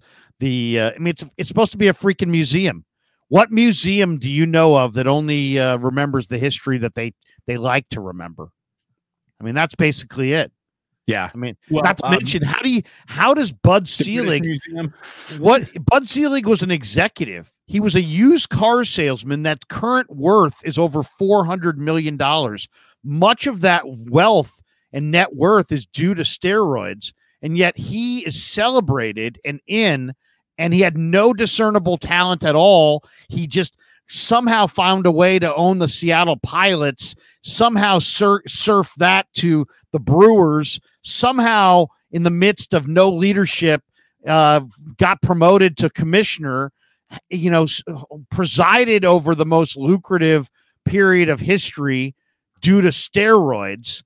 And he's in, but Barry Bonds was a special talent who I saw hitting balls 200 feet into the sand dunes at West Sunset as like a 14-year-old who had a gift for the game and is one of the greatest offensive players the game's ever seen and had a Hall of Fame resume in 1998 before any known associations with Balco, Victor Conti, or steroids, is not in, but Bud, used car salesman, is in. It's ridiculous. The only thing that Bud Selig did in his commissionership that actually turned out to be good for baseball was expanding the wild card round. I didn't like it at first. Now I obviously see the merit in it. So nice job there, Bud. That's a nice little wrinkle. That doesn't put you in the Hall of Fame. The two biggest moments that happened during his commissionership were the advent of the internet and steroids, and Bud is responsible for neither of them, and he handled both of them so poorly that should disqualify him from the Hall of Fame, because the steroid thing turned into a puritanical witch hunt of just buffoonery, and he's a proven liar. Right, and if you don't know that, go read our good friend Howard Bryant's book on juicing the game, where Bud claimed to not know anything about performance enhancing drugs 4 years after he had meetings that were documented to discuss performance enhancing drugs. Yeah, no, the guy's a charlatan. And again, there's no sport that was playing during the advent of the internet that became less popular than baseball. So great job, everyone. Oh, let's get back to the chat here. There's our Hall of Fame. There's our Bud Selig's a jackass tribe of the day. Basically, you can skip baseball season. That's all you need to know, everyone. Yeah. The Giants aren't them, and Bud Selig is not him. All right. He's not him, James, they're not them. James Foster, I want them to come out in a 5-man front. They did it against Jacksonville from the first play. It set the tone. Jacksonville only scored 3 points. I want them to tackle better. They missed 9 tackles last week against Green Bay. They have to tackle better. I called out Logan Ryan. Steve Wilkes called out everybody else. I don't care whose fault it is. They have to tackle better. Does that even count as a missed tackle for Logan Ryan when he got juked, like just totally out of his? He didn't even touch the player. So is that a missed tackle? I mean, I'm calling it a missed tackle. To me, it was an embarrassment. Kevin Wood says might need to be a CMC day, but as a slot receiver. That's that. I can see that too. I asked CMC yesterday, Damon. I said, Christian, you had 17 rushes against Green Bay. What's an ideal number of rushes for you? And he's like, it's not the number, it's what I do with them. And he gave the right answer for sure. But I want to see Christian get 20 totes. 20 totes of the rock for Christian. That's at least my 25 touches. At least 25 touches. At least. And here's the thing. When McCaffrey is in the slot, that doesn't necessarily mean it needs to be an empty backfield for Brock. Put Elijah Mitchell back there. Put Kyle Juszczyk back there. Especially, Debo can't go. Give me Elijah in the backfield and give me CMC. I'll say this: CMC is an incredible athlete too. The Niners have a basketball hoop in their locker room. I heard Larry hits threes on that. Larry airballs threes on that, and hits people changing in the ass with the basketball. But CMC yesterday probably hit 5 in a row from 3. Him and Trent Williams had a little wager going. And Trent missed, and Trent was pissed. Let's just say that. Trent's a hell of a shooter too. But by the way, I said, Trent, man, you're not a bad basketball player. He's like, it's my first love. You know who's a hell of a shooter last night? Harrison Barnes. But that's another show. Would you trade Harrison Barnes and Davion Mitchell for Andrew Wiggins if you were Sacramento? Or I would do that if I was the Warriors. You want Wiggins? I'll take Harrison Barnes back and Davion Mitchell. Let's call it a deal. Would you make that trade? Yeah, I would. I don't know why Sacramento would. Supposedly they're tired of Harrison Barnes, and Davion Mitchell has lost his spot in the rotation, and I think they would do that deal too. JJ Raider. Debo probably banged his mom. Is he from Philly? Oh, this is Gardner Johnson video Gardner reaction earlier. Johnson's mom. Thank you, JJ Raider, sponsor of the Ganja Jar. There you go. Frank Tom Ocean, LK Jesse Cohn, 2024. Great show, studs. Go 49ers. All right, appreciate that. Ramon Gonzalez. If at beginning of the year I'm told we play Detroit at home in the NFC Championship game to get to the Super Bowl, I am thrilled. Yeah, there you go. Little perspective on this one. But you know what they say, be careful what you wish for. But that's a good point. If you told Niner fans week 1, you're going to be in one game at home to go to the Super Bowl and you're going to face the Lions. Are you down? You'd be like, hell yeah, bring it on, right? Be careful, though, because what is past is sometimes prologue. The last time the Detroit Lions won a road playoff game in their franchise's history was at Kezar Stadium in 1958 over the 49ers. So You don't want to have that pendulum swing back to you again. And by the way, too, as good as the Lions are, they're just the fucking Lions. So you better not lose at home to the Lions. Can I get the one ass cheek, three toes? You sure can, Larry. I'm glad you asked for it. Doesn't matter if you have one ass cheek and three toes. I will beat your ass. That's got to be the greatest soundbite of all time. Followed by, come on, Dees. Dees nuts. One more on the ass cheek. Doesn't matter if you have one ass cheek and three toes. I will beat your ass. Oh, that is just beautiful. That's a great human being, ladies and gentlemen. I asked Colt McKivitz yesterday. I'm like, dude, win, lose, or draw. Dan Campbell does seem like a cool guy to hang out with, and he's like, yeah, he's kind of like an old school football guy. Scotty B says this game is worth $100 million or more for Brock. If he wins it, he's the 49ers quarterback for the next 6 years. If not, Cousins is under center next October. Oh, I don't buy that. No. Come on. Really? Scotty. We're not doing this. They're going to Kirk Cousins if they don't win this game. All those Brock's number one in the league. Now you're just going to put that aside. And what happens to Brock then? You're going to trade Brock if he doesn't win this game? You're going to blame Brock for Kirk Cousins? Come on. Daniel Jordan just says, hey, I'm Daniel Jordan, everybody. Thank you, DJ. Thank you, DJ. Appreciate you. Mon Green Eggcorn says, with the weakened Lions defensive backfield coverage, is Kyle opening the playbook with Hollywood, flea flickers, playground Purdy sizzle, or is it vanilla ground and pound play action, hang the NFC pelt on the wall? No, I think it's let it all hang out, baby. You got Kindle. You got what's this guy's name? Kindle Vildor back there. It's time to crush some Kindle Vildor, which sounds like a really good bottle of vodka, doesn't it? Damon, would you like a swig off the Kindle Vildor? That's not vodka. That'd be like a scotch, a really peaty, mossy scotch from the Southern Isles. It's my special bottle of Kindle Vildor. Well, Kindle Vildor. You know what? Congratulations to you and yours. Open the bottle of Kindle Vildor, honey. We will drink no wine before it's time. Kindle Vildor. Greg is gone. Toaster smoke. Who's getting toaster? What's toaster smoke? I don't know, but it just sounds funny. Toaster smoke. All right, there you go. Those are our 11 supers for today's show. If anybody wants to drop more supers between now and then, I will keep my eye on it. But let's talk coaches. Yeah, thank you very much. Again, appreciate tipping the bartender. You can certainly help out the bartender just by liking and subscribing. So thank you very, very much. It's also, Damon, before we get out of here, not to interrupt, but I saw the odds on what they list as the best casino hotel in Las Vegas. So you can guess what's number one. But I'll give you that. There's the top 10.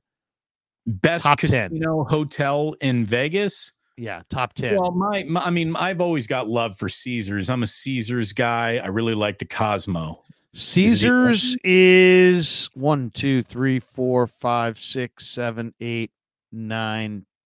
9. Oh, wait. 1, 2, 3, 4, 5, 6, 7, 8, 9. So I guess it's the top 13 here. Yeah, they're 9. Okay. Well, again, I'm plus an 1,500. Old school guy. It's not the Jockey Club. They're gone. Goodbye, Jockey Club. The Jockey Club.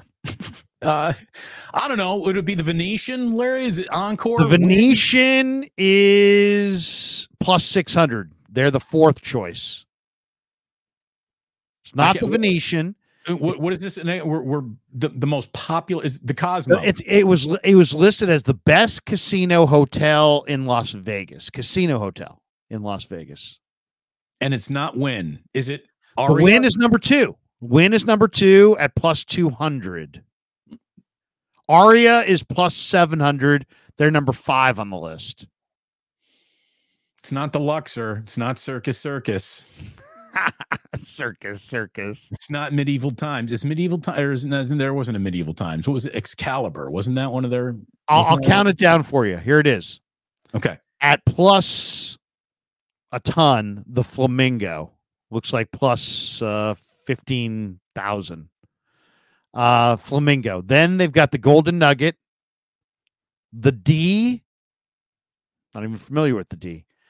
2,500 Planet Hollywood, plus 1,500 Caesar's Palace, plus 1,200 the Mirage. Now we're going back to the 80s. The Mirage. Plus 850 the MGM Grand, which is smaller than some cities, or some bigger than some cities. Plus 700 Aria, plus 600 the Venetian, plus 500 Cosmo, plus 350 the Bellagio, plus 200 the Wynn, and minus 200 as listed as the best casino hotel in Las Vegas. Not Mandalay, Circa. What do you think? Have you been to Circa? So I've been to Circa, and the problem with Circa is that it's just not on the Strip. It's in Old Vegas. Otherwise, so that's where VEASAN is. They had the best sports book you've ever seen in your life in Circa. They've got the stadium swim. But to me, I don't even look at Circa as a Strip property because it's not. I wasn't even thinking Circa. So so I've never stayed there. I've had a couple drinks there with Goulet. By the way, Damon, I just want everybody to know this. You and I, if the Niners win on Sunday, will be meeting with the guy who owns the Palms to discuss doing a show on a regular basis next football season on Niner road games from the Palms Sports. Oh, so we will be flying to Vegas 8 times next year and inviting people to come out with us for fabulous prizes. Well, we're talking maybe 4 to 8 times.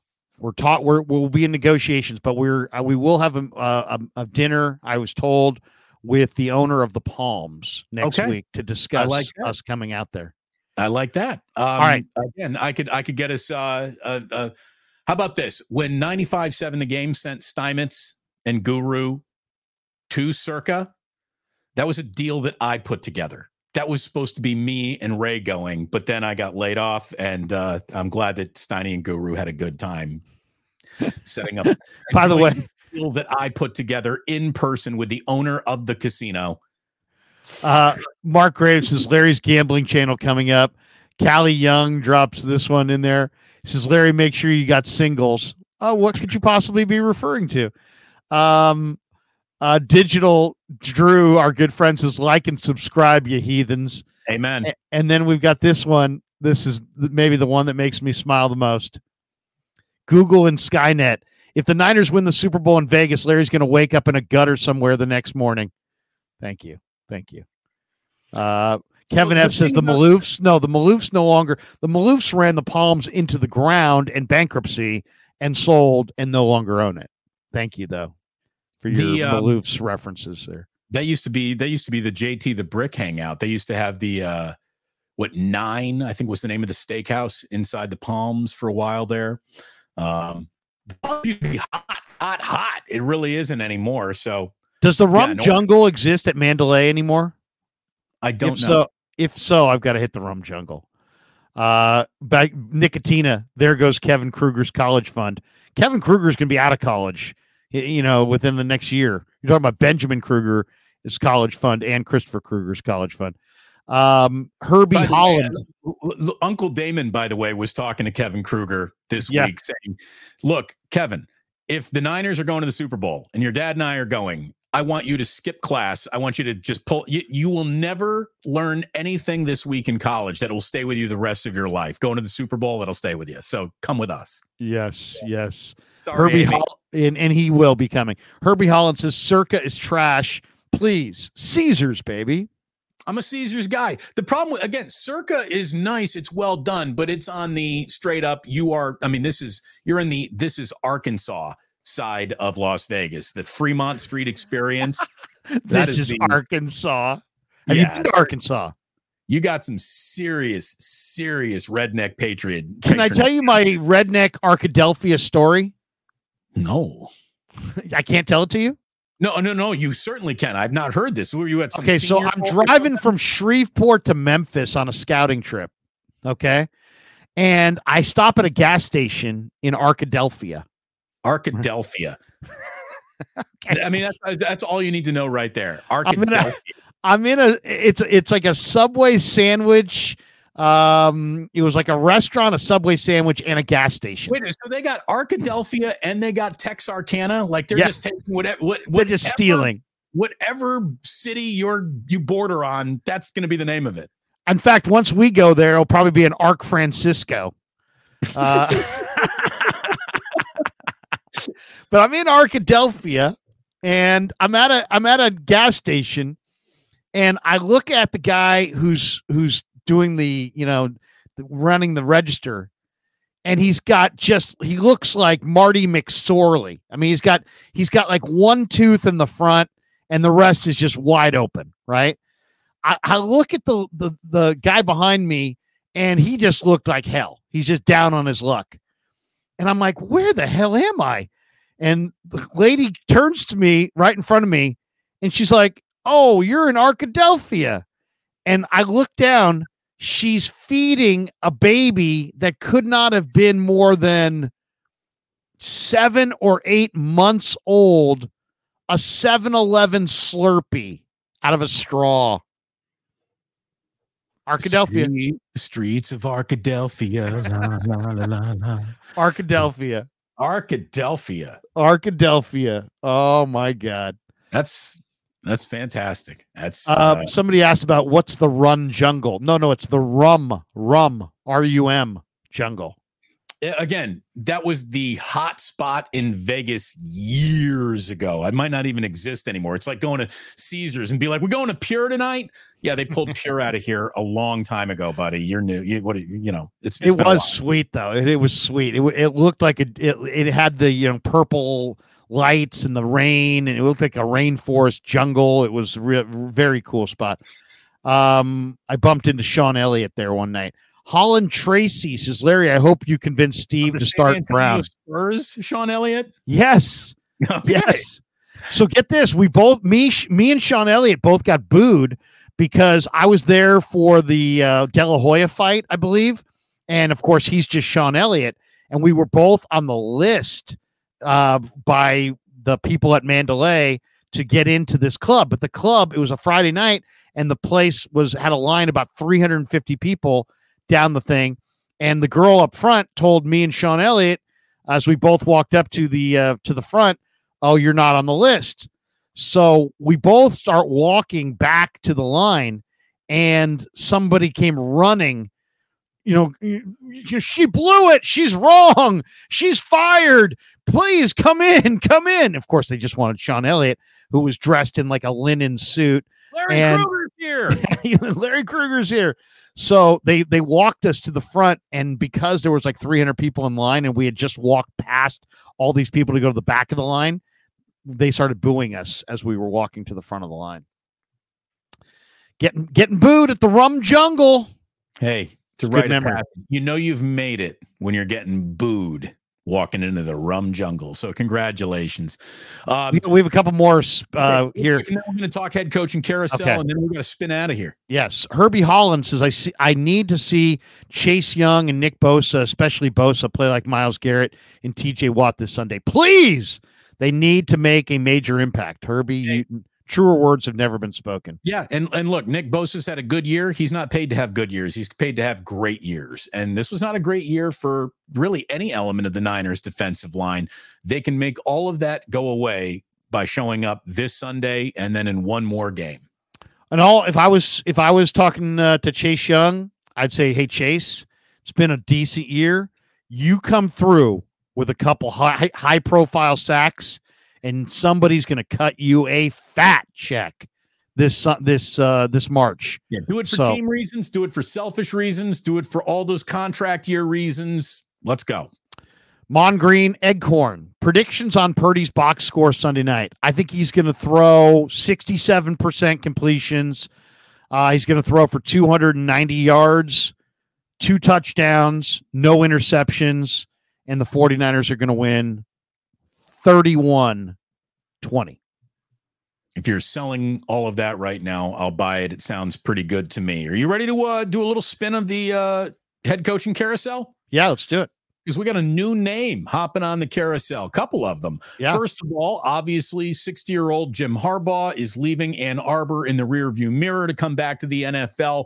Harbaugh with the Los Angeles Chargers is the most important thing to happen to the Chargers since moving to Los Angeles, to be completely honest. Justin Herbert and Jim Harbaugh and a defense that he will make better are going to be a factor, I think, right away. Look out in that AFC West. You got Harbaugh, Andy Reid, Sean Payton, and the Raiders obviously are coming back with Antonio Pierce, who's got a locker room behind him, but Raiders dysfunction still to overcome. AFC West just got better, man. It reminded me of my Sac State public speaking class, Damon, where I would wait for the person who couldn't speak at all and then say, I'll go next. That's Jim Harbaugh. Mike Singletary can't coach his way out of a paper bag. I'll go next. Brandon Staley's a tire fire. I'll go next.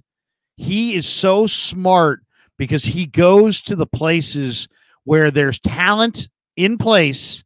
They're ready to win, but they had a horrible coach. And then he steps in. They're going to be in the Super Bowl within 3 years. And I also think that Jim Harbaugh can smell an owner he can bully. And I think that he looks at the Spanos ownership group and thinks, all right, they should be on team, do whatever I say really quickly. And that is how Jim wants to operate. So Harbaugh, 60-year-old man, is the oldest coach to take a new job this year. And it's not Bill Belichick, because the news is the Atlanta Falcons, after interviewing Bill Belichick twice and everyone in the world reporting that that deal's all but done, it's Raheem Morris. Raheem Morris, 47 years old, back to Atlanta as the team's new head coach. Remember, he was named their interim coach when Dan Quinn got his. And good coach, really good coach. He is a good coach. And oh, by the way, Sean McVay's got an opening and a defensive coordinator position to fill now. So interesting move there. Raheem Morris back to Atlanta. Dave Canales, only 42 years old. This is maybe the most surprised, didn't see it coming hire of the entire cycle. He's now with the Panthers. He's going to go deal with whatever bullshit David Tepper's got for him. But that's Tampa's OC, right? Yep. Tampa lost its offensive coordinator. Jared Mayo, youngest of the group, 37 years old, the man in waiting now in New England. Brian Callahan, the Bengals offensive coordinator, 39 years old, Larry. He's now with the Tennessee Titans. But every single one of these guys, including Raheem Morris, except for Jim Harbaugh, you and I are older than all these guys, man. This is a young man's game. It's an absolutely young man's game. And now the question is, everybody thinks that it's a fait accompli that the Commanders and Adam Peters are going to hire Ben Johnson away from the Lions. So a lot of people feel like Ben Johnson's going to get that Commanders job. And then who's going to get the Seattle job? Dan Quinn? I mean, that's the talk. We'll see there. But you know what it means is that Belichick is not getting any of these jobs. There were tons of people that laughed when I said Bill Belichick should be the Niners' pivot if they lose this year as their defensive coordinator. But think about it logically. And the people are like, well, he can have any job he wants. He's going to have his pick of jobs. Really? There you go. There was a bunch of jobs available. He got none of them. So what's Bill Belichick going to do? He's either going to retire, he's going to be as a defensive czar somewhere, or he's going to be a consultant. If the Niners lose either Sunday or in the Super Bowl, Kyle will not blame himself. Invariably, it will fall down on the defense. And I think the Niners should cut Bill. I'm not saying they will, and I'm not saying that Belichick would take it. But Belichick loves Shanahan. Shanahan loves Belichick. Shanahan told me years ago that he studies Belichick's defensive plans every week. Belichick's defense this year wasn't like he lost his fastball. Their defense was better than the Niners' defense. The Niners are supposed to have this awesome defense. They were 8th in total D. New England had a nightmare year. They were 7th in total D. Belichick, the general manager, undid Belichick, the head coach. But Belichick, the defensive czar, is absolutely still as genius as he's ever been. If I'm John Lynch, if I'm Jed York, if I'm Kyle Shanahan, I don't even care if I win or lose. I would hire Bill Belichick and give him a huge check to come in here and run the thing. Why? Because, one, there is no better current defensive backfield coach than Bill Belichick. He's got a great eye for defensive backfield talent, and he's a great coach of defensive backfield play. And look at the 49ers right now. They have Talanoa Hufanga, Demo Lenore, Ambry Thomas, Jair Brown, Samuel Womack, Darrell Luter Jr. They have 6 really young DBs.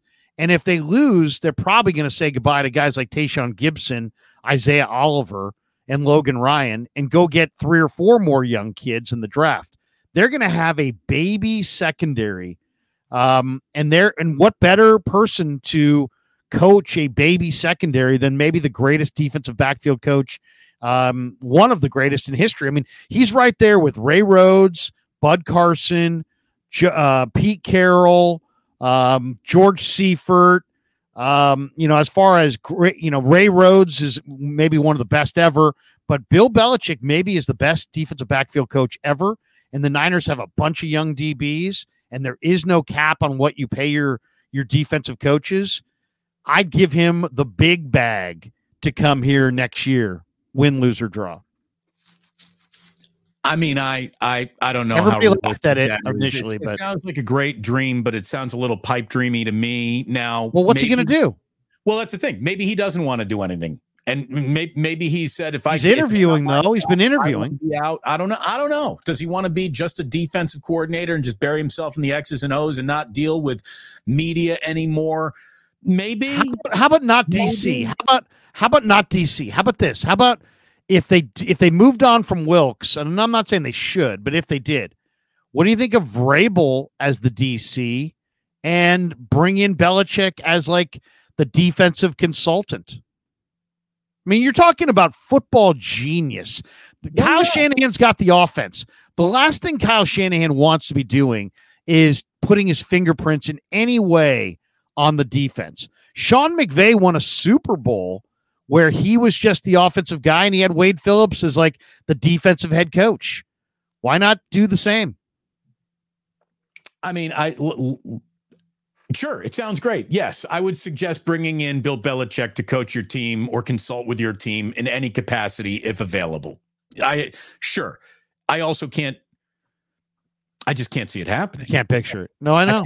I can't picture it. I will say this, and I brought this up before. Bill Walsh, I mean, we're talking about Bill Belichick's in his 70s. Bill Walsh in his 70s, after he won with the Niners, coached Stanford and then came back as like a Niner VP.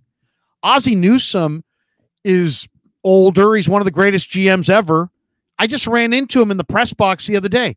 He's a personnel consultant for Eric DaCosta, who's the general manager.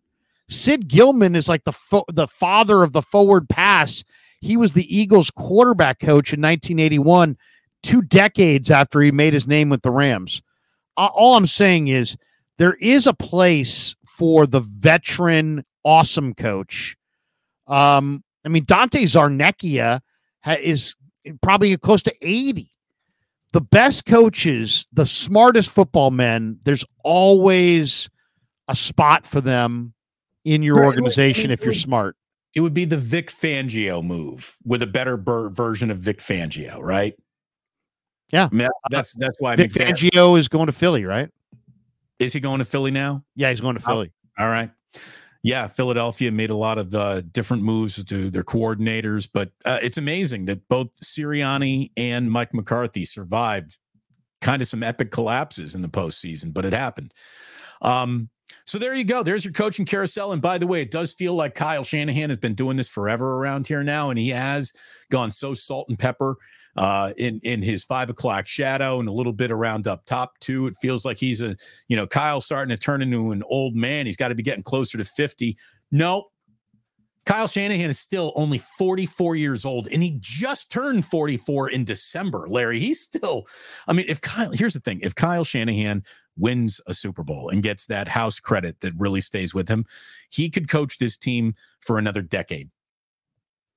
He could coach this team for another decade if he gets his Super Bowl. And then, it's just the world opens to him. It's already kind of his coaching oyster. I'd love to see it. I mean, I like Kyle. I think he's smart. To me, Kyle Shanahan is Andy Reid before Mahomes. And now he's got Purdy, and it's time to win. He has his guy. And the question is Purdy good enough to climb to the top of the mountain? I personally think he is. There's obviously people that don't agree with me. We're going to find out. Larry, when you need a guy, Lowry. Wait a second. I've got one more on that front. Don't go there yet. Okay. Joseph Vernberg says, would you say the Lions are harder or easier opponent than the Packers? Also love the show, guys. Makes me excited for Fridays and Mondays, which, hey, Joseph, that makes us excited. Seriously, that you would feel that way. I think it's an easier opponent. What do you think? I do too. You and I both said that. Look, when we say something one week, it doesn't mean it vanishes the next week. We both said that we thought the Packers represented the hardest team to beat of the remaining Final Four in the NFC. Obviously, can't play yourself. So we were talking about the Packers being more dangerous than the Lions or the Buccaneers. And I still believe that. This should be an easier game. There's a part of me that hopes that this really is a fun NFC championship game, and there's a sense of real celebration, not just tight sitting on pins and needles, Levi's Stadium all Sunday afternoon. Like, the Niners have the capacity to beat the Lions hard and loud. Now, look, the Lions are no pushovers. They've got the capacity to win this game. Absolutely, they do. But the Niners should be at their best, and they just got the ugly one out of the way, and I think that's good too. I think they got to be ready for this moment. They've been in this moment for 3 years in a row. They know about it. The pressure to be you got to go to the Super Bowl. There's no other outcome that can even be close to being dressed up to being successful other than a Super Bowl appearance. So it's got to happen. They need to make it happen. They got to make it happen, Larry. As the old coach used to say to me, Larry, you're fucking lazy.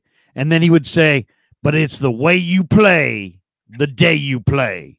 Look, if it doesn't happen, we're right back to where we started this year with Grant counting fucking training camp interceptions like they're the biggest deal in the world. And it's going to be a year of no matter what they do in the regular season, there's going to be some asshole in the chat going, can't win the big one. Doesn't matter. Doesn't matter that you won by 30 this week. They fucking suck. Seriously, get it done. Just please get it done. Shut that guy up. And I can't deal with it anymore. All right. MF says, Larry and Damon, I'm going to be in a state of depression when the Niners win the Super Bowl and then the Giants start. It's the most boring product ever at 3rd and King.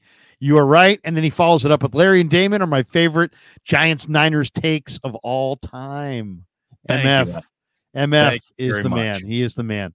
Look, it's got to happen for just sanity to come back into the conversation. Our sanity, the sanity of this franchise, the sanity of all involved who cover it and who talk about it. It's just the 49ers have been stuck on pretty freaking good for way too long. They got to take it that one step further. It's time to run through the tape, baby. This is it. All right. By the way, speaking of this is it, I found an awesome Trent Baalke. Here we go. This is live and current Trent Baalke dodging blame. By the way, Sunday, your Niner fans are going to see how great Aiden Hutchinson is, right? Aiden Hutchinson is a blue chipper, but he didn't go first. He went second in the draft because Trent Baalke took Trayvon Walker instead. Oh, might have gotten that one wrong. And here's Trent today trying to deflect the blame, let's just say. The entire defensive staff of the Jaguars, I know you guys don't follow the Jaguars that closely, the entire defensive staff of the Jaguars shit-canned. But Trent keeps his job. The man who took Trayvon Walker over Aiden Hutchinson has this to say. Late rounds. To where you want. I mean, I know you always want more, but have you drafted enough when you look back at it, or there have been too many misses, especially in those middle and late rounds? We feel we've got some pretty good football players. Sometimes you got to execute the vision that you had for these players. Coach and I have talked a lot about this year's class in particular. The onboarding process of them, getting them up to speed, trusting them. We're in a state of development. You're in a developmental league now. You don't have time to say that we can shelve them for a year, or we can shelve them for 2 years. You got to get them up to speed quick. And when you go in and you have as much collaboration as we do, because trust me, we have a lot of collaboration on these decisions. It's not one person making these decisions. So when you look at bringing in a player and the vision you have for him, at the end of the day, you got to ask yourself, did we execute that vision or didn't we? And I think if you ask Coach, and certainly you're asking me right now, we've got to do a better job of that vision and executing it. But we feel really good about the young players we got. Have they all reached their potential? Not yet. There's still a lot of growth to be had, but we trust we've got a pretty good nucleus of young players on this football team. It's an execution of an onboarding of a vision of a developmental league, and this isn't a developmental league, but we're developing players. So imagine if Walker had only had a torn ACL, what we could have done with that. A lot of people now would easily say Damon and Lowry that, Aiden Hutchinson should have been the pick. And I understand that. And the coach and I have talked about that.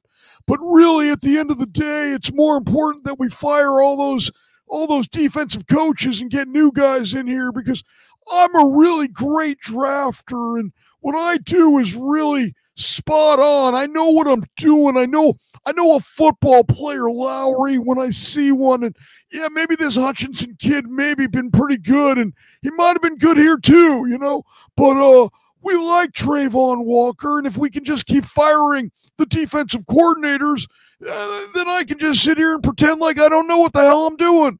At the end of the day, I probably should have taken Hutchinson, but this is the way I talk and this is the way I draft. You just got to live with it, Lowry.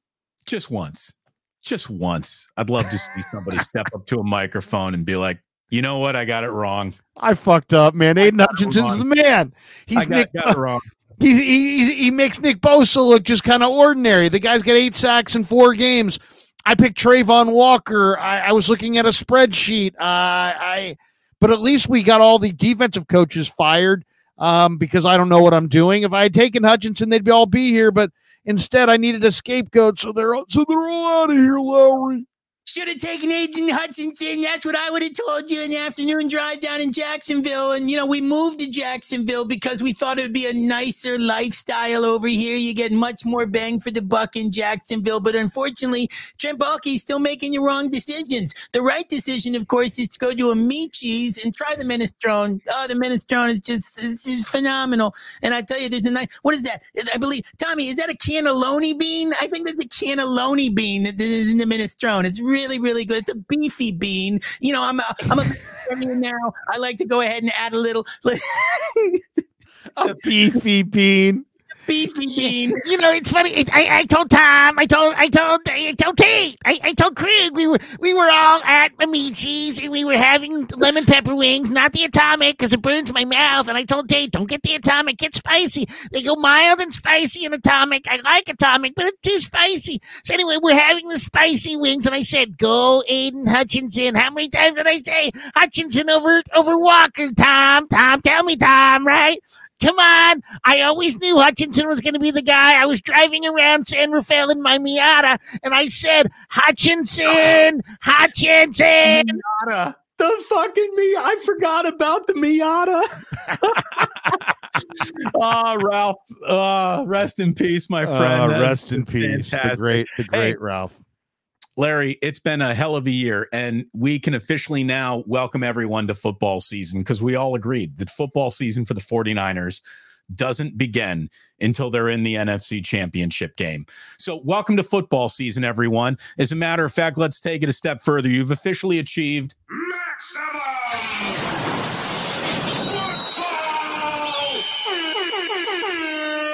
What an awesome, awesome Sunday of football it's going to be. Who's coming out of the AFC game? Chiefs. I agree. Chiefs are going to win on the road. Never go against Mahomes. Chiefs, Niners, Part 2, Electric Boogaloo. I think we see it in Las Vegas. I hope I'm right about that. I hope Larry and I are doing wake-ups for you, getting cocktails out of our eyes, and just struggling in mornings in Las Vegas. We'd love to be struggling with you in mornings in Las Vegas. Seriously, I mean, we partied our asses off in New Orleans when we had bosses. Now that we're our own bosses, oh my God. Look out. Watch out. Zachary Kelway, one more super on the way out. He says 49er Wake Up brought to you by Peyote and Hope. Every year with Kyle at head coach and Lynch at general manager is another bite at the apple. Don't let fans who don't understand coaching and management into your headspace, Damon. So there you go, Zachary. Very good advice. Thank you very much, Zachary. Appreciate it. What do you got cooking the rest of the day today, Damon? I know it's a big Friday, championship weekend Friday. What do you got going? Yeah, well, I can tell you we're going to take some calls. We're going to do a little Sports Phone Friday. America's longest running, continuously running sports phone show is now exclusively on Damon Bruce Blues. So come on over. We're going to be taking some video chat calls. We're going to be getting ready. I'm already starting to think about what next week looks like and some big guests that could come down the pipe then. But after that, it's tomorrow is Jillian's birthday. So we're kicking it into Jillian birthday mode. We're having a little party for her. So maybe go to Amici's. I mean, have you thought about definitely go to Amici's, get her a pie. Your lovely wife. You're really in the Overachievers Club, Damon. I've always said that. Ask her if she'd like to go for a ride in the Miata. Have a great time at Costco, Larry. Everyone enjoy the NFC Championship game, and we will be back Monday morning, 8 a.m., win, lose, or draw, hopefully following a win to get you excited for either the Super Bowl or the offseason. I know which one I would prefer. Larry, thank you. Everyone, thank you. Hit like and subscribe on the way out. Go Niners. Hey, on my channel today, 10:45, Chase Sr. is going to stop by. We'll break down this matchup. At 2 p.m., Coach Yak is going to be in the house, and I love Coach Yak. We both have the Niners winning roughly the same, 31. He says 31-21. I'm saying 31-20, 49ers. But tune in 2 o'clock this afternoon for that. And, I'll tell you, right now, Trayvon Walker doesn't look as good as Aiden Hutchinson, but we're going to go to Amici's. We're going to get a pie, and before the afternoon, Trayvon Walker will fulfill his potential. Damn it.